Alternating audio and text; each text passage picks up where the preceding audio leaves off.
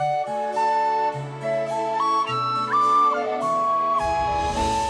Tara. I'm Ryan.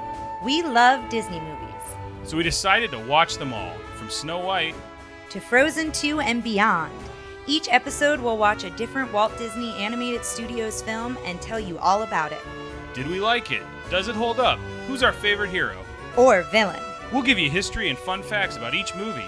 And sometimes we'll invite our friends to watch along with us. So put on your tiara or your evil crown and join us on our adventure. This is Tara and Ryan's Princess Diaries.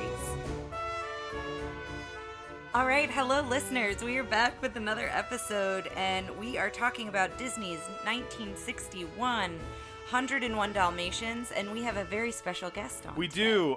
We have my former coworker and former coworker, but present friend, Michael, is here to talk to us about about the movie and also about probably a top tier villain coming up this time, right? Yes.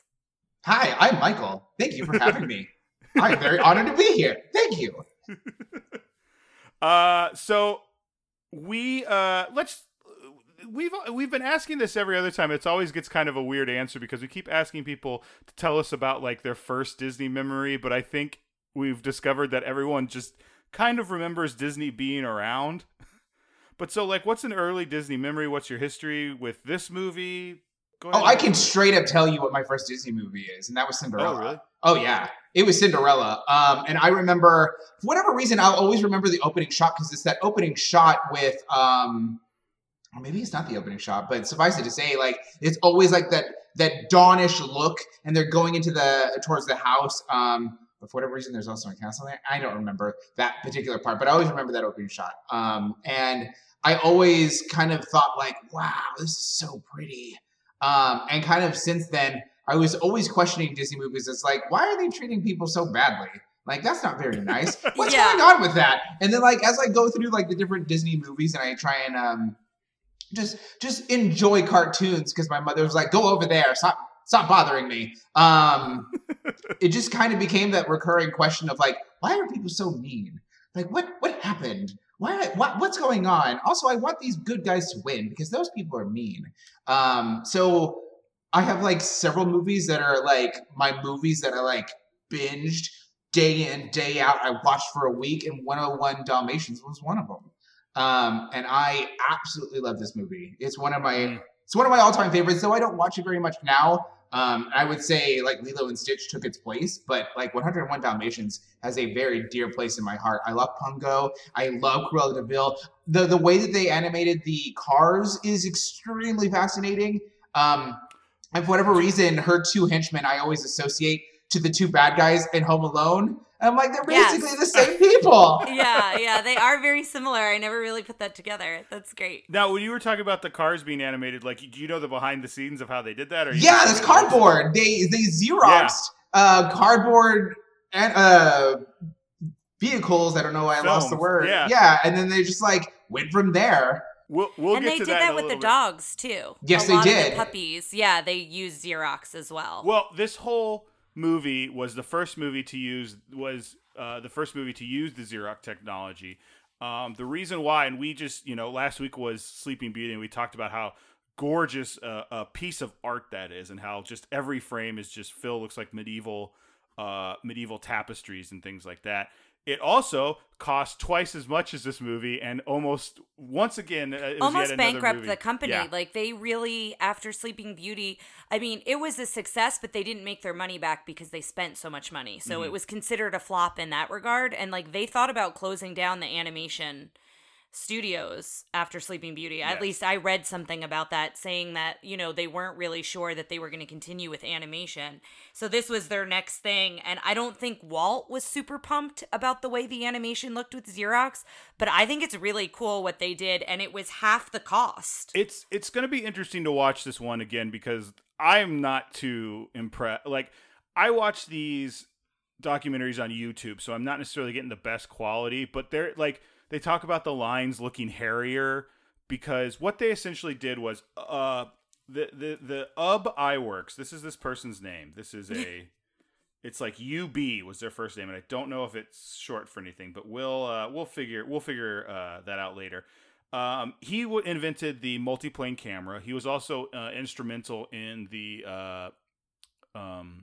animated and live action scenes in Mary Poppins. And he came up with this idea, which is essentially, well, if we can Xerox something onto paper, can we Xerox it onto the cells we've been doing? So what he's done is basically, it also kind of sucks because they had big layoffs in the ink and paint department, which I know if you're listening to this podcast, we love the ink and paint department. Yeah, and I'm now obsessed. There's a whole line on Shop Disney, and I may have some of the ink and paint mugs. Yes, a lot of Amazon packages are seeing their way to our front door a lot more often. Yes, but so this one they were taking out the ink and paint club. The animators loved it because it was the first, like, an animator, as Michael was a producer at the video game studio I worked at, and as somebody who like works with artists, the idea of there being a step between my art and it seeing the public's eye can sometimes be a little contentious. That is an understatement at most times. That is, yeah. And if I can finish your thought with the Xerox, the animators really loved it because it allowed them to do far more quickly and get to the next thing. And that's what was most important in the pipeline is like, can I get to the next scene? What's the next scene? How do I reduce costs? How do I get this movie out the door? With Xerox, like, they were able to achieve all of that. And of course, just like you were saying, Tara, like, people were the greatest and the happiest when it came to the reception of some of the line art, but overall, the product ended up being way more cost effective, and you ended up still with an amazing story, and that ended up being like a staple in more of the movies to come. Yeah. I think this is a step from this. The implications of what I'm about to say are a bigger discussion, but I think this is a big step with Disney from fine art to production art in a lot of ways. 100%. I can see that. And I don't necessarily mean that as a step down. You and I obviously work in production art. And that, like, our industry blurs those lines all the time, and that's a big discussion going on. But this is definitely one where it's like, well, this is also a business, and we need to think about that because this made money. This did well. I think it was 8th that year. In the list I found. I thought it was like 6th. I had it as the 10th highest grossing film. Okay. Yeah. We have talked about this and other things that we keep getting conflicting facts sometimes, so we're doing our best when because we do there was one documentary I saw that said the #1 movie of that year, and I was like, really? And I looked it up, and I saw I had it as 8. Yeah. Well, and the budget for this, I don't know what it made, but the budget was $4 million. I don't know if you looked up what it overall. Well, it made somewhere around $6 million that year, and the budget I had was 3.4. But either way, that's half of what Sleeping Beauty was. Well, and Sleeping Beauty was also in production for over 10 years. Yeah. So this, like, I think you could also say, I don't know if you guys agree with this, but in a way it was very innovative that they were like, well, how can we... I don't know if innovative is the right word, but like, how can we, we need to make money back. We still want to put out somewhat of a quality product that has like the Disney name to it. And I think they were really smart with what they did, whether or not Walt loved it. Walt was a little finicky in general. Like, I understand, like, he wants things a certain way, but like, I think they did a really great job with it. It's interesting to watch it coming from Sleeping Beauty, like watching these back to back is a lot. But the other thing that they did with this is it's one of the first modern. It is the first modern Disney picture. It takes place supposedly. There's a newspaper article that says it takes place in 1958. Interesting. And so everything was it was also a very modern graphic look. They did a lot of the backgrounds were meant to be like big thick lines and things like that. So doing it this way, I think also kind of lended itself to the process they were doing. It wasn't supposed to look like a medieval tapestry. It was supposed to look like a newspaper print or an advertisement or something out of that. Well, and to kind of get where the story comes from too, because I have some information on that. Yes. It is a 1956 children's novel by Dodie Smith. And so she actually had a pair of Dalmatians, and I believe one of them was Pongo. Pongo was one of them. And then in the story, it's Pongo and Mrs. And they live with Mr. and Mrs. Dearly. And so the reason they changed the names Dearly is because you have the Darlings from Lady and the Tramp, and then you have...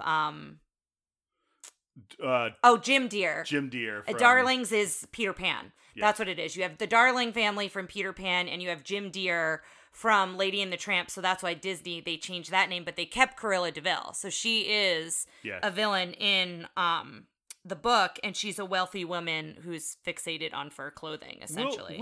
I think we'll have a lot to say about Cruella de Vil. Oh, I've got some fun, interesting facts on who she was based on, but let's save that for I love afterwards. that queen. Oh, she's so good. She's so good. But yeah, the author had 15 puppies in real life. So she actually had Dalmatian puppies in real life, and one was born lifeless and revived.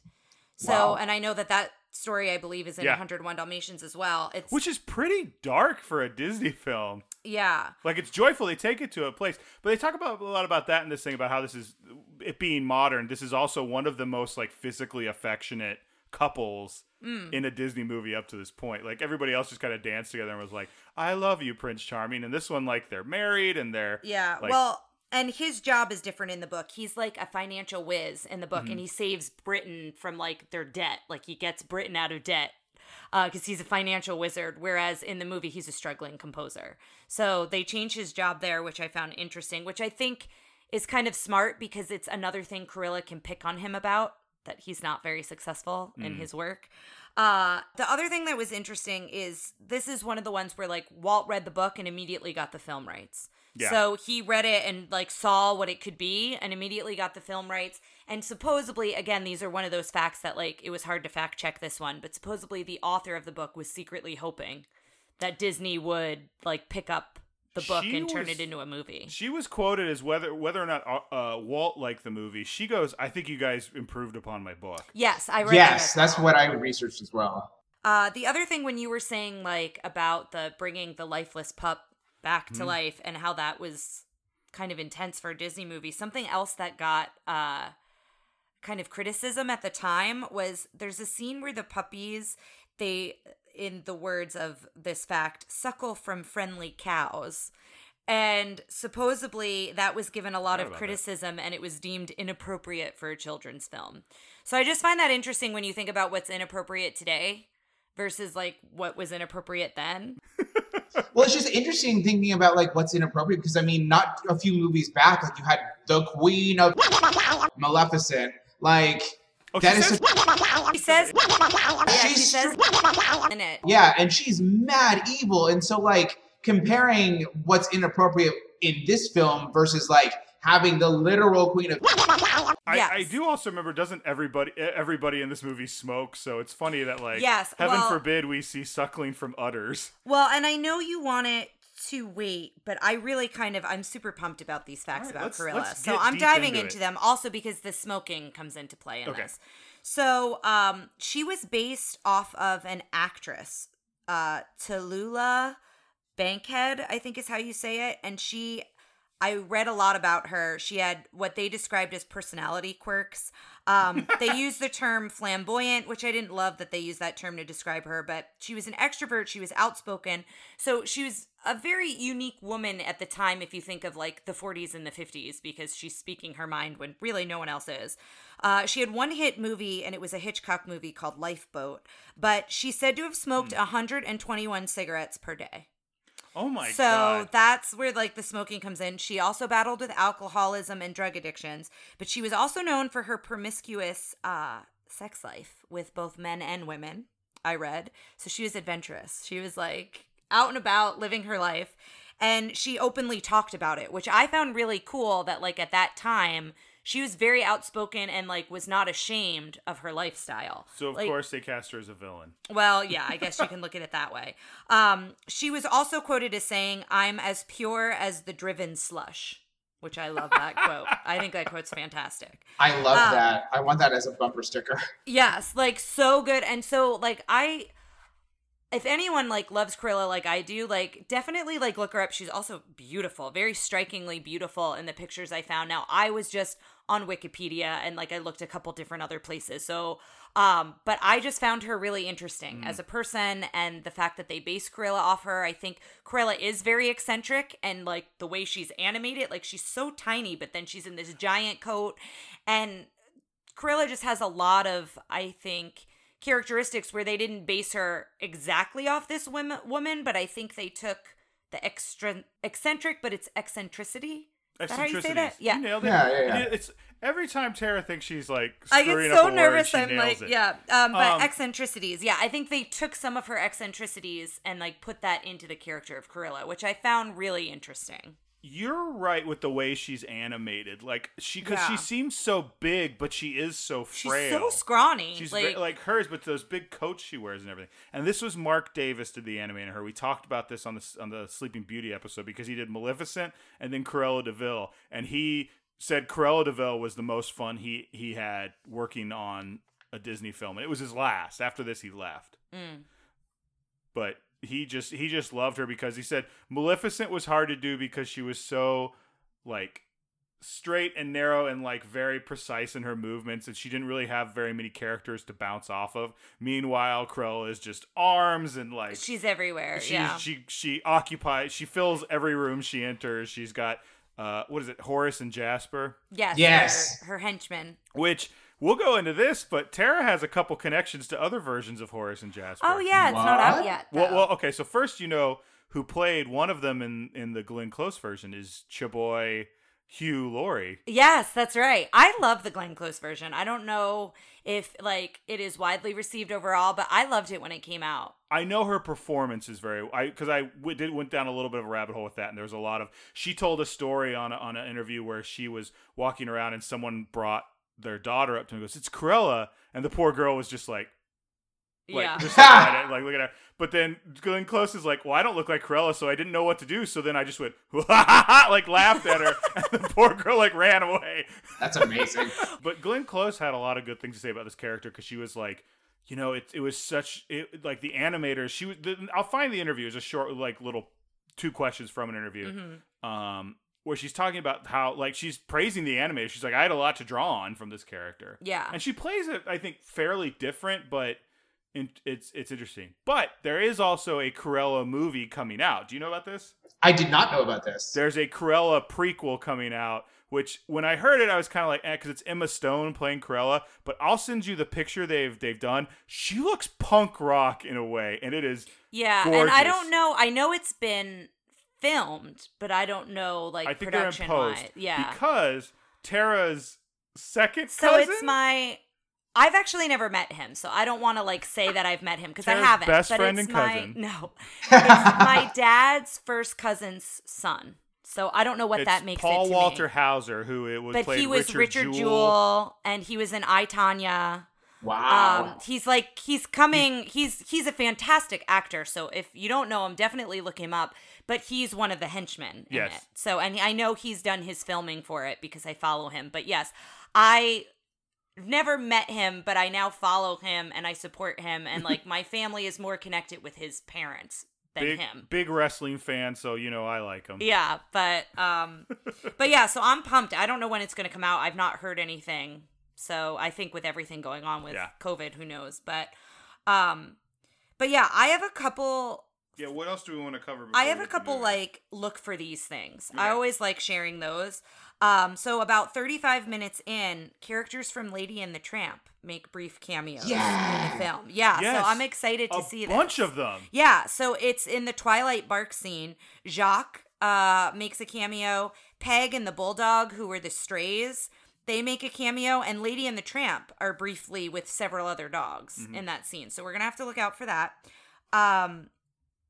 About 23 minutes in, when Lucky is watching TV, the spots on his back form a horseshoe. Yes. And then the other thing is the hidden Mickeys here. I think you can find a Mickey on every Dalmatian. And that makes sense because they were Xerox, so they're probably a lot of the same similar spots. But Pongo definitely has one that a lot of people have mentioned. But I think they're on all the dogs, or most of the dogs. This I found interesting because it was the voice of Anastasia, Lucille Bliss.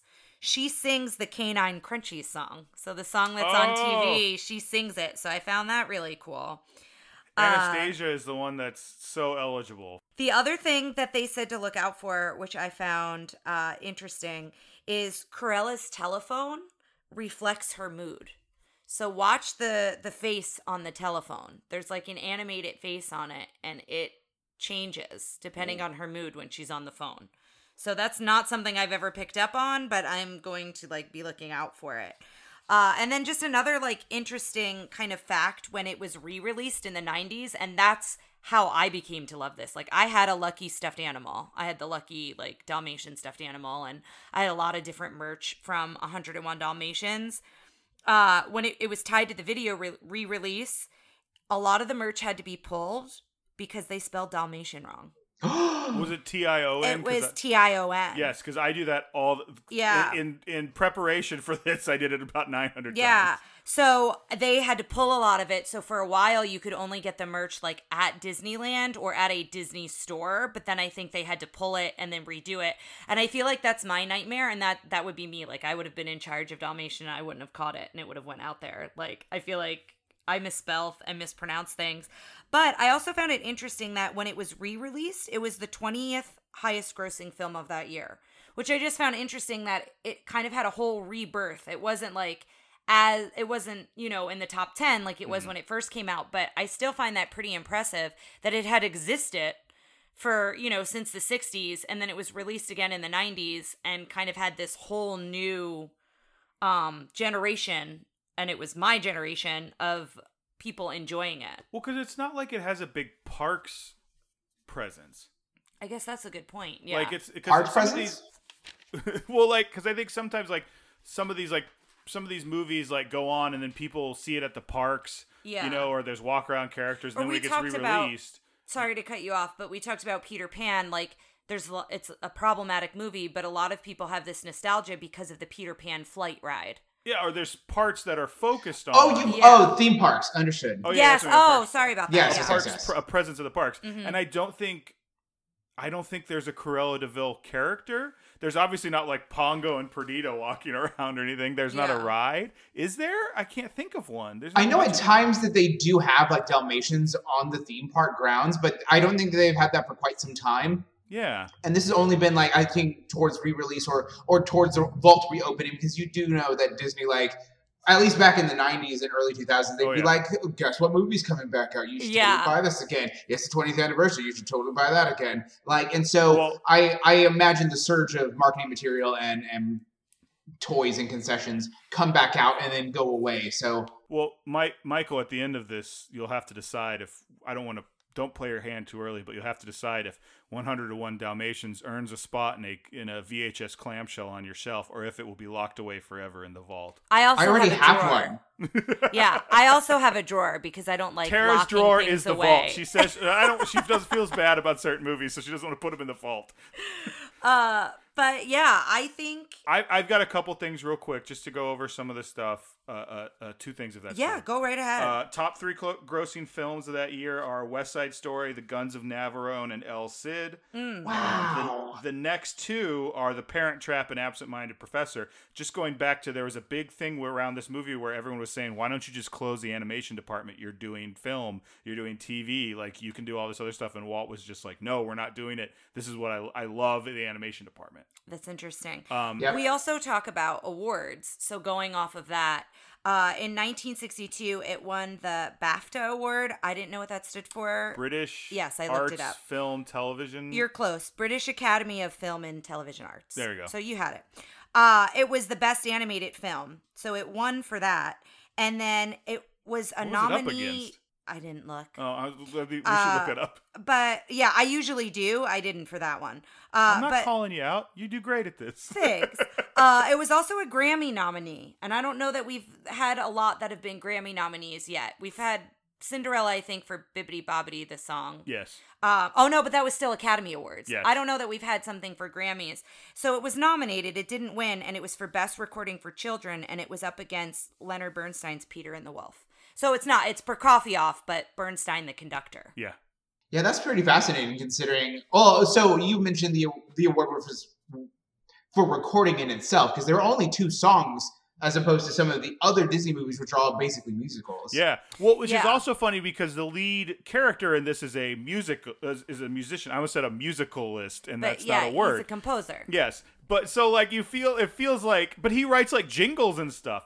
And it makes sense to me that it's got a Grammy because I feel like this is some of the most modern music, like even like Bippity Boppity Boo and stuff, while still kind of pop hits, this is like jazz and kind of like a modern sensibility. And like they talked about, so on the documentary I wrote, they did the first pass of the Cruella de Vil song, which was awful. It was like, she's cruel, Cruella, devil, DeVille. And I was like, this is really bad. Yeah. And then like apparently they were going with that, and then he was driving like to work one day and he just goes, what if we did a blues riff instead? It's so good. I love it. It's such a good song. To this point, the best villain song I think we've seen so far. Yeah. Well, okay. It's hard to say like the song, best. Not it's the theme. Catchy, because Maleficent's theme. I know, is you're so Team Maleficent good. for life. But no, I will say it's a catchy jingle, because that's what he does, right? I think like calling it a catchy jingle is diminutive. Fair enough, but I want to say it's because it gets stuck in your head. Like when I listen to a Disney playlist, I sing it all around the house. Like I love this song. Guess who's been singing it for like 3 days now, as per always. The other thing I just want to talk about real quick to watch out for, because Michael brought this up, but I don't know that we did a great job explaining exactly how it works. The cars. Because those cars you're watching, we talk about rotoscoping and other ones where they kind of just paint over real pictures. They did it a little bit in I think Make My Music and stuff like that. They've done it in some of the films. Blue Fairy was very rotoscope, stuff like that.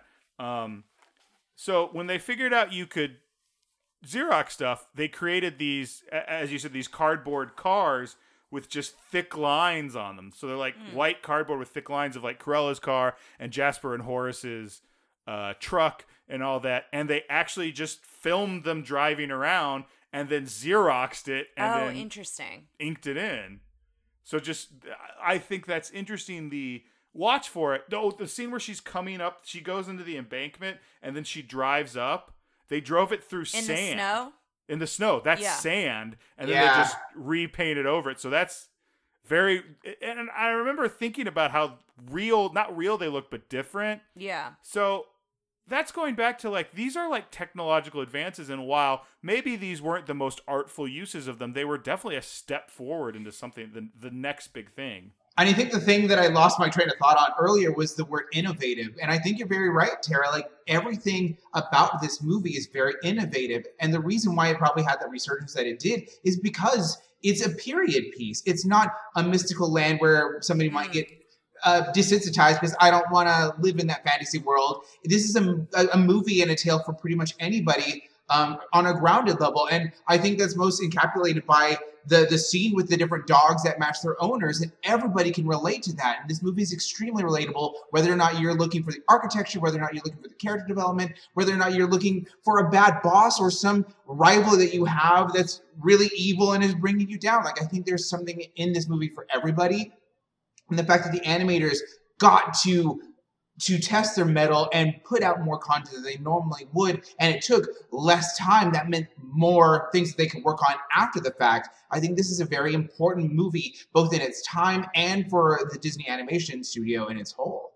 Yeah, no, I completely agree. Michael has turned me around on the Xerox period. I was kind of down on it at first. Really? I just found it super interesting. It's some of my favorite movies are from this period, but like, listen, I don't want to stomp on that. I think it was a great way of encapsulating this movie. I think it's you've time. got a great point. I think whatever we have left, we'll get it afterwards. But guys, I think after that great introduction, we're going to grab the clamshell, we're going to grab the VHS, we're going to jam it in the VCR, and it's time to watch 101 Dalmatians. All right, we'll see you on the other side, listeners.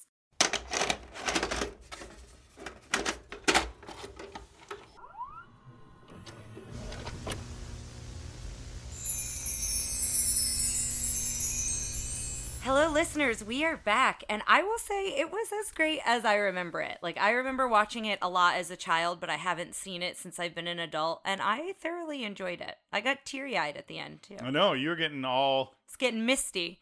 I missed that! No! No, like, crocodile tears, but I did get a little, like, choked up at the end when they're, like, rescuing everybody. What's a movie we watched that you didn't cry at? Pinocchio? Okay, that's not... We don't need to. I was asking. I meant a Disney movie. Like, what are some Disney movies? Oh, I don't think I cried in Sleeping Beauty, but I also know. That's fair. No, that wasn't me trying to call you out for I it. thought you were was trying just to call curious. me out. Probably none of the package films made you cry. No, none of the package films made me cry. I'm trying to think. I may have gotten like teary in Cinderella because she's so kind. But yeah, I really enjoyed it. What did you guys think? I know, Michael, this is another one of your favorites, so I assumed you would enjoy it. Oh, I loved it. I thoroughly enjoyed it. Every single time Cruella's on Oh yeah. film, I guess, is in shot, like I'm just giddy. I'm just so giddy. The way that they animated every little thing about her, the way that they incorporated her smoke to be more akin to like Maleficent's magic, and how they kept that visual imagery of like, no, this is a Disney villain. You are not meant to like her, and making her larger than life, despite the fact that they always showed you her silhouette. Her coat just added so much more of just an encompassing evil about her. She was so much more imposing. Oh, yeah. And the tie-in of, like, we're going to make these pelts out of these Dalmatians. Like, who did she kill to get this coat? Yeah. Who died? Good point. Yeah. Uh-huh. She's a trophy hunter. Not to jump ahead, but I always thought it was funny when she would walk up to the door and just be like, very still, very Maleficent-esque. And then the second the door opened, it was like, she's wild. And the second the door closed again, she's just, like, the silhouette kind of, like, gave you this imposing thing, but then she was just so huge when she came into the room. Yeah. Well, and yeah, I guess we'll jump right into it because I know that we've got a lot to talk about with it. But I loved this opening credit sequence because it shows all the dogs. It's a really cool opening, but it also starts to tell the story. Like, you kind of see him and Perdita like meeting, even though like they then kind of go back in the story. But you see both of them and the spots as music notes at one point. Like, it was really creative. Well, I think that's a direct result from them saving time and money. Yeah, that they were able to have focus an animated opening because they haven't been animated before. They've been that's a good point. Been like very beautiful still shots and then music, but very rarely is it something nothing has come close to how much animation was in this. This very much felt like a flex. Like, look what we figured out. Look at the innovation that we just came up with. Now you get an animated opening. And for each person that we're going to call out, they're going to get their own special segment. And just like you were mentioning with the music, the person that they were saying composed and directed the music gets the music notes with the different spots. And some of it was lining up to the actual music itself, and then it kind of went crazy from there. Yeah. And they give Bill Peet credit. And we've talked about Bill Peet before. We didn't mention him at the start of this, but he was the one in charge of the story on this, right? So I think we said a little bit. Bill Peet, he ended up after Disney writing a bunch of and during Disney, he wrote children's novels or children's short stories and illustrated them. And I grew up reading a lot of them in my local library. There's the one I think I used to have was How Doofus the Dragon Lost His Head. There was Wilbur the Worldly Pig, which was a pig that had like spots that looked like a globe and things like that. But one of the books I really remember growing up was his autobiography, which is one of the most interesting autobiographies I've ever read because he illustrates it. Every page he does this illustration. Sometimes he finds old paintings he does and he puts them in there and that sort of thing. So I read that whole book last night. Now that sounds like a feat, but it's actually kind of written for a younger audience, so I kind of skipped through a little bit, and it was also a pretty quick read. But he started off as an in-betweener on, I believe, Pinocchio. He was an in-betweener. No, he's an in-betweener on Snow White, which is, as we've discussed on the show, is like sometimes doing like all the really simple animations to get from one place to the other. Then on Pinocchio, they started pairing him up with writers, and he would do all the storyboards for them, and he hated. There was one guy in particular he worked for on a movie where he sat around and did all the, like, he was coming up with the story himself. He had all these sequences, none of which made it into Pinocchio. One where they went to this real weird world with like little monsters, and he loved drawing little monsters. Oh my gosh! I mean, that movie was already wild. So he would start. They would bring these on for a Walt and pitch them, and he started kind of doing it on his own.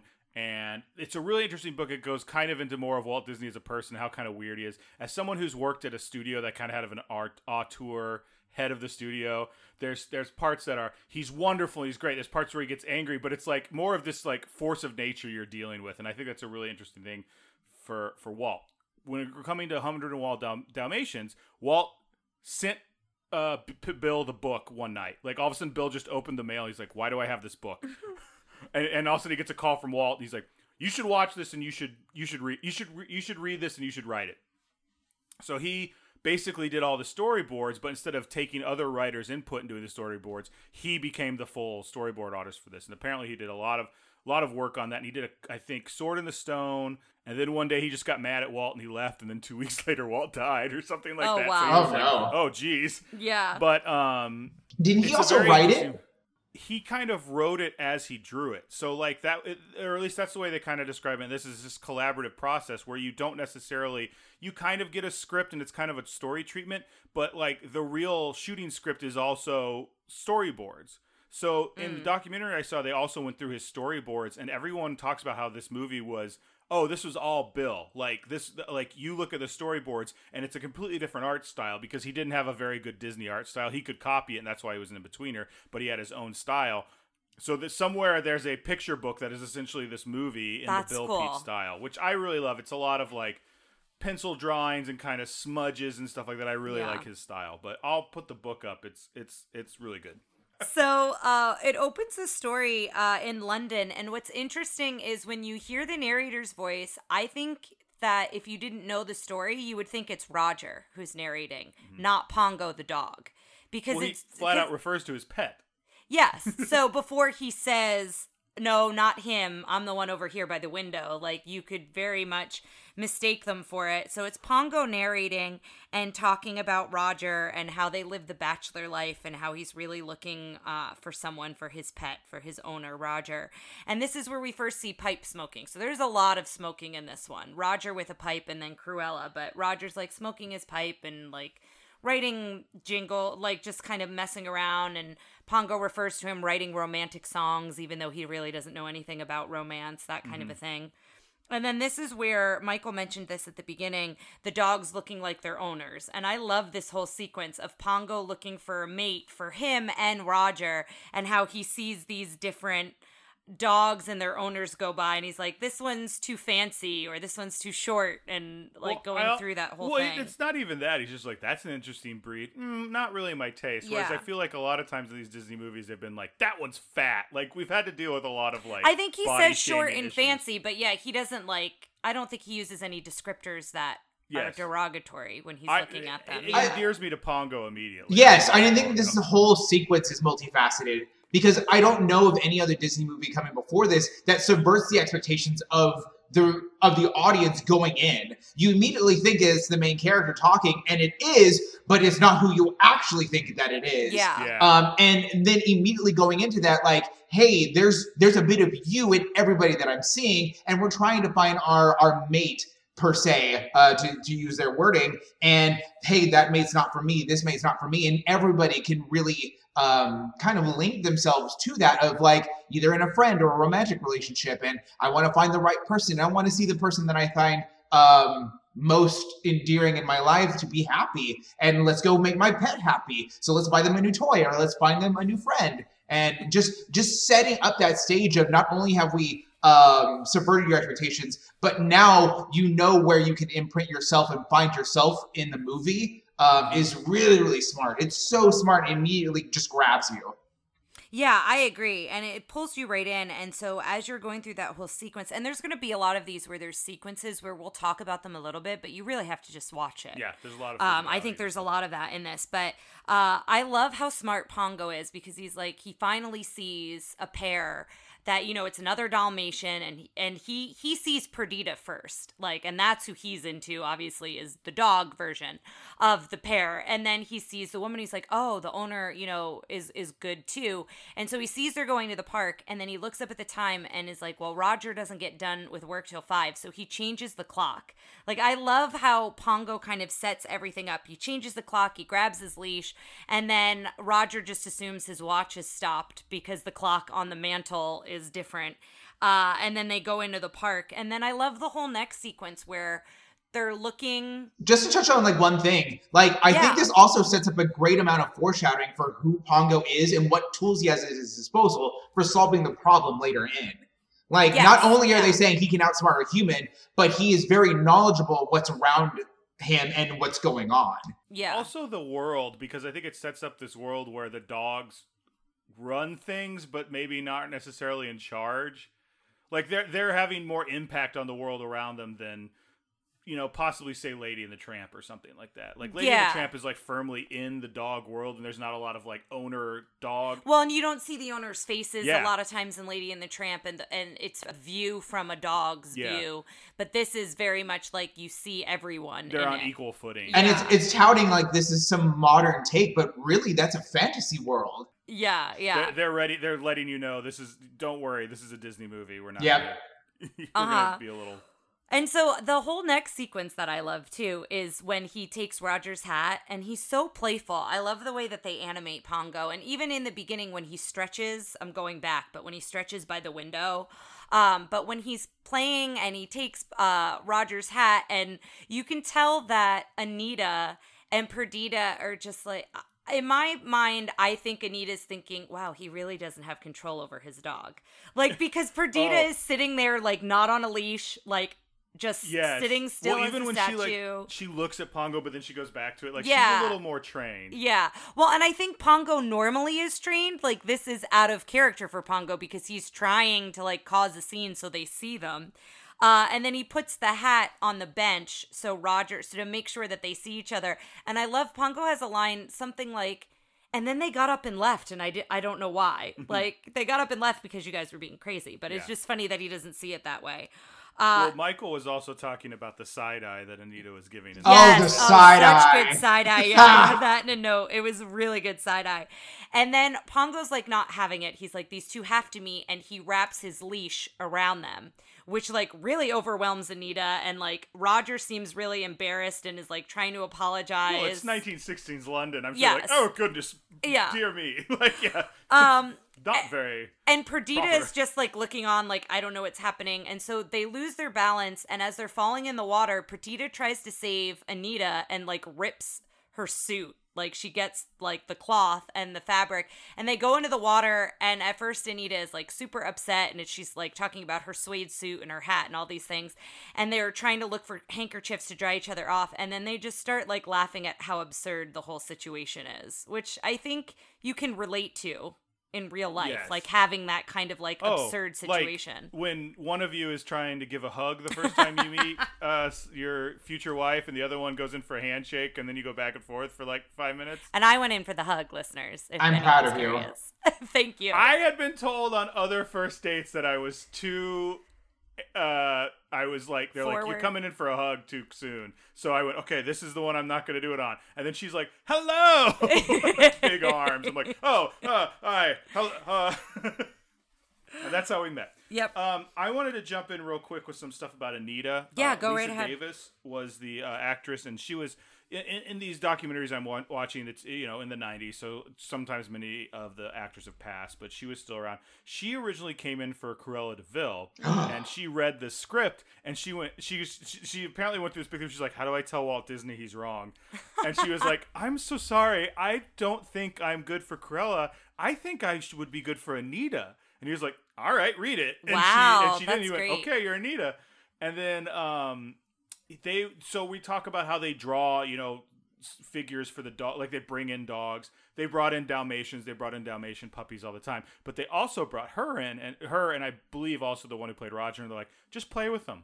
Go. Aww. Like, because they're like, we want to see how people handle them. We want to see that, but we also want to start giving you kind of like agency a little bit of your character and get into this, which I thought was kind of fun. So there's all these pictures of her with Dalmatians and oh, that's awesome. That's really cool. And I also like about them, we'll talk at the end on our set of questions, but this is the first time, I think you may have mentioned it, Ryan, at the start, that you see like this loving couple. Like, they dote on each other and they're sweet with each other, and they've got like an inside joke with each other, like their sense of humor. And I think as a couple, they play off each other really well. And I don't know that we've seen that strong characteristics up to this point. I like it a lot. I know for some reason I started that sentence sounding like I wasn't into it, but I really I like that you said. I think they sure got married real fast, and I think it was to get us to this like energy of they're a married couple, they're together. Like, the point of the story isn't them falling in love. Yeah, and essentially them... It's a family story. It's not a falling in love story. True. So we need to get past that. And after we see them in the water and they go back then it's like they get married. Like the they go next back, scene is in the chapel, It's I the believe. chapel, and it's them Yeah. getting married. And it's really cute because, like, when you zoom out on the window, it's them getting married, and then it's the dogs at the window, and, like, Pongo's putting his hand, like, they're taking vows together, which I thought was really sweet. And then I think the next scene is a similar window shot as we saw earlier of Pongo, but now it's Pongo and Perdita. And they're in a different house. And they look happy, Yeah. and Perdita puts her head on Pongo's. Like, it's fun. Pongo, I think I also like, possibly because I like Roger because they're similar. Yeah. But they have a very big, like, dad joke energy, and I really Oh, like that about them. definitely. Like Tramp, I like Tramp. Like, having seen both of them, I like Pongo better because I think Tramp was like, I'm a tramp, and all the Well, ladies and love Tramp me, and wanted- Pongo's like, Yeah, It's kind of a Tramp goofy also dog. like was trying to like not be owned. He's Yes. like trying to persuade dogs to like be free and not Yes. have an owner. And this is very much the opposite of like the dog loves the owner, vice versa. He's like happy they're in pals. his Yeah. married life. Like, he wanted to get out of being a bachelor like immediately. Yeah. And so then that's when we see Nanny the maid, who I also love. She's hilarious, and I love their housemaid, I guess, for lack of a better term. I don't know. Her name is Nanny. They Yes. refer to her as Nanny, but Explain to me how they are in financial trouble but can afford a 2-story like row house in downtown London and a nanny. I think Like, it's is that implied what I that heard? Anita has money. Like, her family comes Oh, okay. from money. But the deal is Yeah. that now that she's married, it is up to Roger, because of the time, to Yeah, pretty much to- provide. So I think Nanny is more of a, like, for lack of a better word, like, part of the family. Or Yeah. like, I don't want to say passed down because this was a person. Yeah, but like a she- dowry of some sort. Like, I don't think Like, it it's may be anything like- like that. Well, it may be like, oh my God, take my nerd card away. What the heck? Alfred. Maybe Yes. it's Oh, Alfred yes. who just comes with got passed on to Yeah, Who serves the family. Sorry, you just said earlier, like, she may have came from money. I didn't think of that. I just think it's funny because I think we talk about prequels and how it's like, why did we get this prequel? Why do we need it? And the Cruella movie that's coming out is going to be a prequel. And the more I thought about it, the more I'm like, I do want to know. yeah, well, because why they did she- mentioned that they're schoolmates. Yeah. They mentioned they're schoolmates, but that's about it. So I am like super fascinated to be like, it very much was like Cruella bossed Anita around. Like, it's clear Yeah, that they're like that roommates, was that yeah. relationship, that Anita kind of did whatever Cruella said, because not to skip ahead, but later on when Roger is like very firm about, like, he's not very firm, he's nervous, but he tries to be firm, and in the end is like, we're not going to sell these puppies. Anita was like so proud of him because Yeah. I feel like it's something she can't do. She can't stand up to Cruella because of their like past relationship. Yeah. And can we also mention how positive that is? Like, I don't think that Yes. we would have seen that type of dynamic in any other relationship, even in a Disney movie for that time. Like, this is a very empowering relationship movie in terms of like, hey, I want to know what you need, and I want to support you when you do something that is outside of your normal comfort zone. Good job. Yeah, Disney. yeah, no, I agree with you. And so this is kind of how we see the maid, and I love on the wall, instead of pictures of family and children, it's just pictures of the two dogs and like many different. We don't have a picture of Lady in this room, I don't but think we we- do not have in this pictures of room. Lady. But not like on the wall, like on the wall at the stairs, like that's where all my grade school pictures were. Like my school pictures in my house, like when you would go upstairs. And Well, we that's like what they have, but it's all the dogs. Past friend of the show, Laurel, always talks about, if you listen to our other podcast, Craniacs, talks about her hall of Laurel, which Yeah. is just, it's just because she's an only child that just walks down the hall. It's just, oh, well, this is weird. It's like, Well, so what's funny about mine is I was an only child until 12, and then my brother was born. So it used to be like just like diagonal pictures going all the way down, if that makes sense. Like they were kind of Yeah. like in a line. So then my mom had to like put my brother in between. So then he was like a new row. And so it like like when you write a poster in grade school and you start the first And the like you bubble write, like, letters are too big. Homecoming, and like Yes. the H and the O are really big, Yeah. and then like the ING is squished in. it wound up looking better once there were more pictures of him, right? But you had to wait each year, like if it was like Yeah. a yearly picture. So yeah, for a little while it looked kind of weird. That's funny. But yeah, so you see their house, you kind of see their dynamic, how they get along, and then you hear Roger like has this new melody, but it doesn't have words. And Anita like is humming the melody, and spoiler, it's the Cruella de Vil song.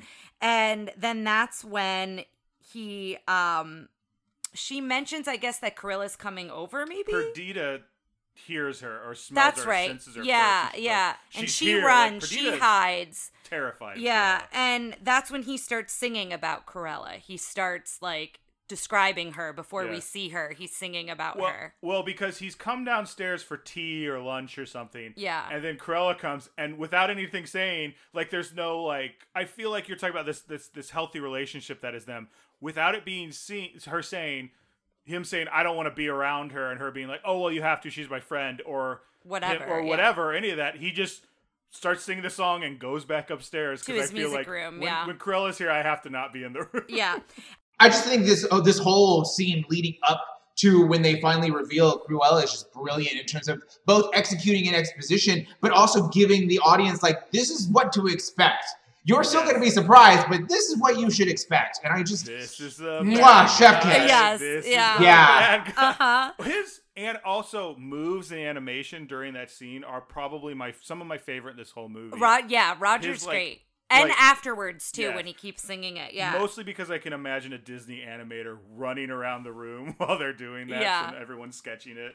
And so we talked about this earlier, but the shadow at the door, like, you see her shadow through the window of their door before you see her, and she looks so imposing because the coat is part of the shadow, like, it's part of her. And then she opens the door and she barges in, and she is like a whirlwind. She is larger than life, and she is like in their faces, and she's darling and looking for the puppies and so obsessed, like, where are the puppies? Where are the puppies? And Roger's upstairs, and as she's talking, he's taking different instruments and playing the theme as loud as he can to the floor. So I think it starts with the piano, and then it's the trumpet, and then later on it's the trombone. But I just love that whole bit of, like, that's him being defiant to her, just like trying to play over her talking. And this whole scene is so subversive because the same silhouette that they give to Cruella is the same one that they gave to Maleficent. The whole lead up is the same thing, except for the second they open the door, darling. Yeah, she's wild. So good. It's so just good. An explosion of a personality. And like her lighter, you see it very quickly, but it's like an alligator head. Like, I just love all the detail of her. That's interesting because later in The Rescuers, we have Madame Medusa, who is very much like a poor man's Cruella de Vil, in my opinion. But she has the pet alligators. Oh, interesting. Any inkling that someone drew from that or whatever? Maybe, I don't know. Yeah, and it's I bet. quick. Yeah, you don't see the lighter for it's quick, but... Here's a question. Do we ever, like, is she meant to be a natural black and white? Or is she, like, dye her hair? Did people dye their hair like that? Like, I don't know. It's a crazy thing that she's doing, as far as I can tell, for 1961 London. And I'm just curious. Perfect. I did not, like, come across anything about how that was inspired, but I am curious where they came up with, and I don't know what she looked like in the children's novel, if she was animated at all. So it would be interesting to look at that. But yeah, so she keeps going back and forth about wanting the puppies, and she's gonna, like, you know, she wants them, and where are they, and all these things. And Anita just tells her they're not gonna be ready for like another 2 or 3 weeks. So she basically, like, I guess the word maybe placates her. She doesn't tell her, no, like, you can't have the puppies, but she's just like, well, they're not here yet. Yes. So she, like, is in a huff and is like, oh, that's fine, I'll see you when they arrive, and, like, leaves. And then I love that Roger comes down a little smugly. Like, he's got, like, this little smug look on his face. He's got, like, his sweater or his like, scarf jacket. Like, all wrapped around him. And then he continues to sing about her. And, like, I love that animation when he goes and sits down. Like, I think there's a piano downstairs, too. And then that's when we realize that Perdita has hid the whole time because she's so nervous about Cruella taking the puppies. So then we do see that moment between Pongo and her. Yeah. And, you know, Pongo being like, don't worry, like, they're not going to let her take the puppies. Like, it's going to be fine, kind of a thing. Can we stop down just for 1 second? Because I do want to talk about this. If you're on the Facebook page, you know that I have been watching the ABC show Once Upon a Time.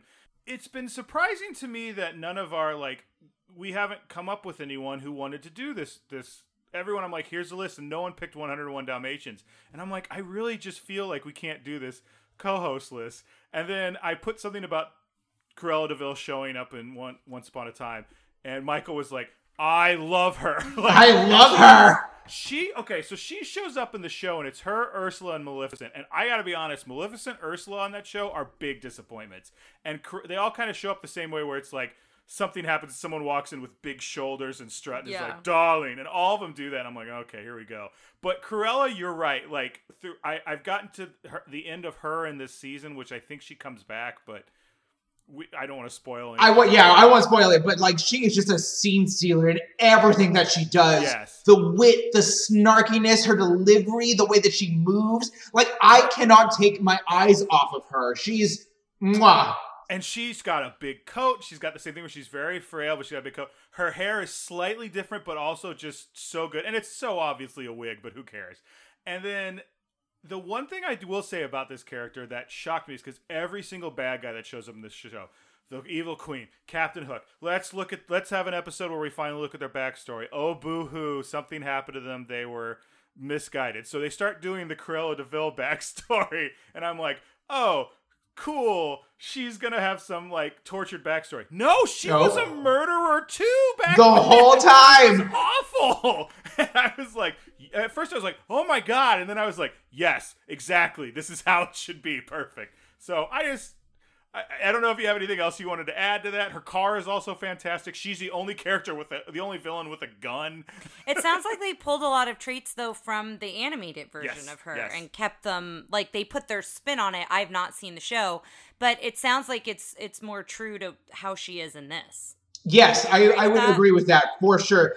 She is so vile that you just can't not like her. It just I'm just gushing now. I'm like speechless. Like, God, I love what they did with her, and I love this character very, very much. Yeah, she's fantastic. And so that kind of goes into when we see, because we keep seeing her, like, she's wild, but she's not, like, too wild the first time we see her. She's a lot, but each time we see her, she's more and more unhinged, I would say, throughout the film. Like, absolutely. We like see that happen. So it's a stormy night, and you've got Pongo and Roger waiting at the door, and I love this, like, Roger is, like, puffing on the pipe, like, very anxiously waiting for the puppies. They're both so nervous. It's very reminiscent of when you think of when men weren't allowed in the delivery room, right? And they're waiting. It's exactly that's what it's supposed to be. There's a bit where Pongo licks him and he drops the pipe and catches it. They talk about it in the documentary, but he does like this kind of juggling with his hand. And the animation there is just it's so good. You should, like, if you watch it after you listen to this podcast, guys, check it out when he kind of tosses the pipe. Yeah. And so then that's when we find out that the nanny keeps popping in. I don't know if she starts with 10 or maybe she starts with 8. She starts with like 5 or 8. She keeps giving updates on how many puppies. And then eventually it's 15. And Pongo looks like he's drunk. Like his eyes get all swirly and he like can't really walk. And he's kind of overwhelmed. And Roger's like, Pongo, old boy. Like he's so proud of Pongo. And then Nanny comes in and it's so sad. Like she's like, oh, we lost one. We're at 14. And she gives Roger the puppy all wrapped up. So we don't actually see the puppy. We just see the blanket. And so Roger's like trying to explain to Pongo that sometimes this happens. And then all of a sudden he just starts to revive the puppy. And then he's like, they're both so overjoyed because the puppy kind of, you see the little pink nose come out of the blanket and you see that the puppy's okay. Mm-hmm. And so they're all rejoicing. Anita comes out. And then that's when the lightning strikes and Cruella is back. The storm and it is you didn't really know was there. It is such a good like second entrance. Her first entrance is great. This one is just as good. And she comes in and she sees that they have no spots. She calls them mongrels. She calls them little white rats. And she wants the whole litter. So this is when she's like got this wild laughter about Roger's songs and about how like, look at this house you live in. And she's basically just like demeaning them in every way possible. And it's just like, you need this money. Yeah, like, well, she goes, how are you going to take care of him? And she's like, we'll be fine. He goes, oh yes, Roger's songs. And like Roger's over in the corner, just arms crossed. Yeah. Like hates that he has to be in the room with her. Yeah, and then she's like trying to write the check and the pen won't work, and then she's shaking the pen and then the ink splatters all over Roger and Pongo, so Pongo has more spots and now Roger is spotted. Which I just think is the cutest thing. Like the dogs are together and they don't like what's going on. Exactly. And so Roger then like gets up the nerve and you can tell he's really nervous. We mentioned this earlier and he's very much like, we're not selling them. Like you cannot have them. Like I don't care how much money you offer, like, we're not selling them. And this is when, like, her threat, I'll get them, you'll see. And she's like, I don't know that she says I'll have my revenge, but essentially that's what it is. Like, I will end up with these puppies one way or another. And she leaves. And as she storms out, she breaks the window of their front door, like completely shatters it. Like, it's completely cracked. But I love that scene because then Anita comes in, as we mentioned earlier, and is like so joyful that Roger stood up to her. And Pongo goes into Perdita and he's like, they stood up to her. We're keeping all the puppies. Like, don't worry, they're all ours. And then it cuts to the dogs watching TV. So, like which becomes a running theme. Yeah. So they're all bigger. A couple weeks go by. Which this was a big deal that they were putting TV in a Disney film. Like, it's that, again, going to how modern it was. TV was just starting to get. Yeah, well, if you think 61, people were just starting to be able to afford to have TVs in the home. And not everybody, I think, at that point could. So that was a big thing. Which also, again, leads to, like, them being broke versus they have a TV. They have, like, going back to, like, what they do have. But they're watching a show where Thunderbolt, it's the dog, is, like, the lead, like, hero in this Western, I guess. I want to see that movie. Yeah. Like, Disney, make that movie. Yeah, make Thunderbolt. Thunderbolt. Didn't they? Isn't that Bolt? I don't know anything maybe. about Bolt. I don't know anything about Bolt either. Maybe it is. Yeah, it's a Disney Pixar film, so... I know. We'll have to look into that. But this is how you get to... it's on our list. Bolt's on the list, yeah. It's how you start to get to know some of the personalities of the puppies. I think they do a really good job here. And we don't learn all of their names, but Lucky, we find out, is the one who is obsessed with the TV. They're always telling him to get down because his paws are up on the TV. He's got the horseshoe, which we mentioned, and they never say it, but I assume he's the puppy that they revive because they named him Lucky, but I don't know that they ever say that. Yeah. Then you've got Rolly, who's a little roly-poly and is always hungry and always looking for food. You've got Patch, who's got the one spot on his eye, and he's kind of aggressive's the wrong word, but he's like trying to be tough. He's scrappy. Yeah, he like plays it tough. And later at the end of the movie, the nanny mentions another one named Freckles, but I don't know that they mention Freckles here. I think those are the only three that they mention. But you kind of see the personalities and how they all interact with one another, and they're watching TV like a like they are a family, but like a human family. Mm-hmm.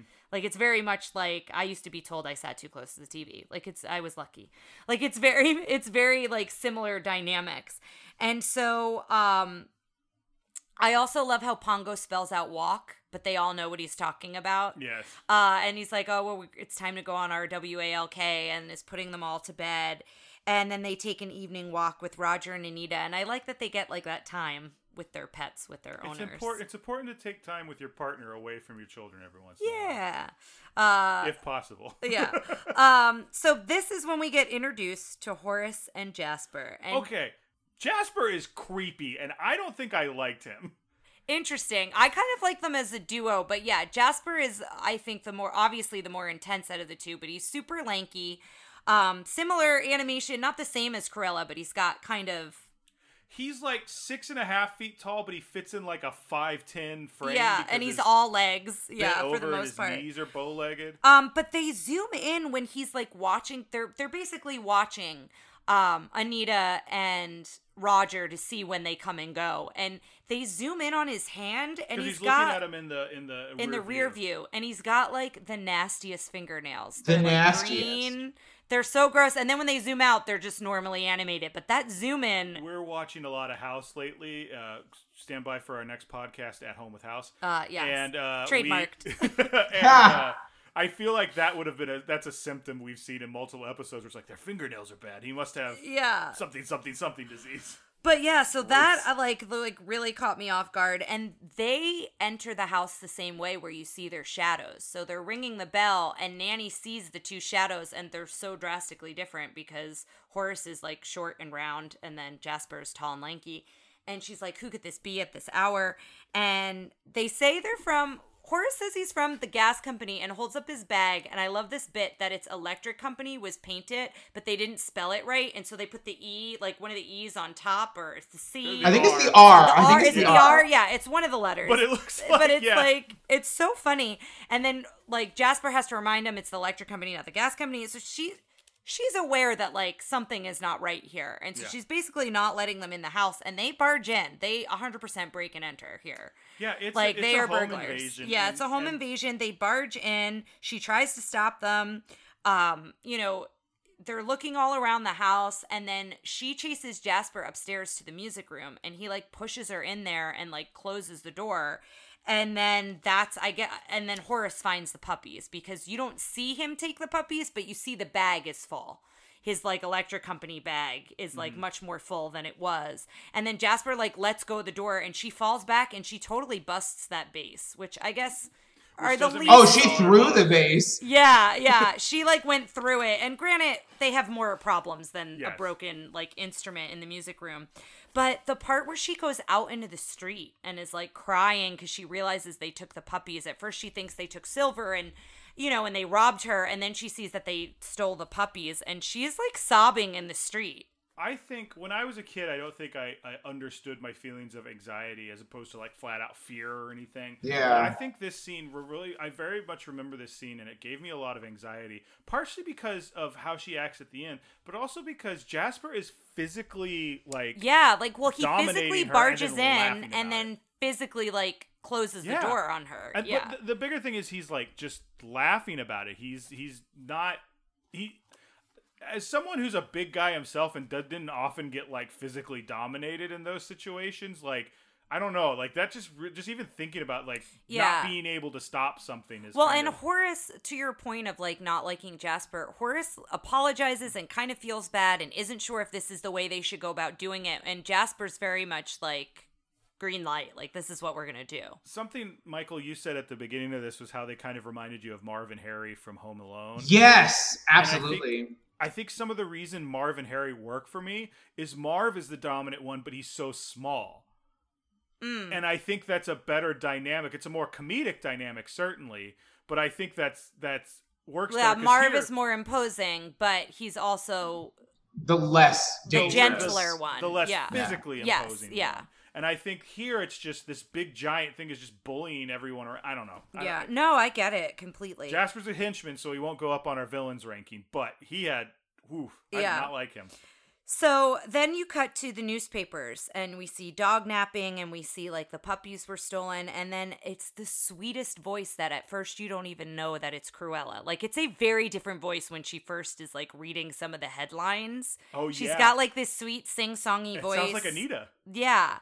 And then you zoom out and you realize it's Cruella, and I love this whole scene. I love her hot pink bed. I love that she's got rollers in her hair, even though her hair is always crazy. It's never curled.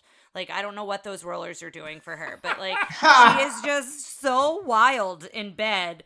And I love it. And Jasper and Horace call, and this is where we did notice, look out for the phone, because it's slight, but you see it. She answers the phone, it's like the devil on the phone, and it's smiling, and then later on it's like frowning, like this With full on horns. Like, Yes. it's not even a slight imagery. It's dead on. This is demonic imagery. Yeah. And so she answers the phone, and they're basically like, we're done. Like, we don't want to do this. Like, it's in the news everywhere. It's in the newspapers. And she's like, you're not getting paid. Like, the job's not done. Like, you're not done. This whole back and forth happens. And this is where I first write it down, but it's been said before. But she calls up Anita, and she asks if she called Scotland Yard, and Roger's saying something in the background, and Anita turns to him and says, "You idiot." And Cruella thinks she's talking about them. It happens with Horace and Jasper on the phone too. But the term idiot is used a lot in this movie. And like, it's used against Anita and Roger a little bit more playful, but then it's used like very cruel when it's like Cruella calling them idiots, you know. Or and back being and forth. called an idiot. Yeah. Or being called an idiot. So it's also something that, like, if you're a parent, it's just something I would look out for, because it's a word that it doesn't go by just once. Like, it's throughout the movie. Every main character says it.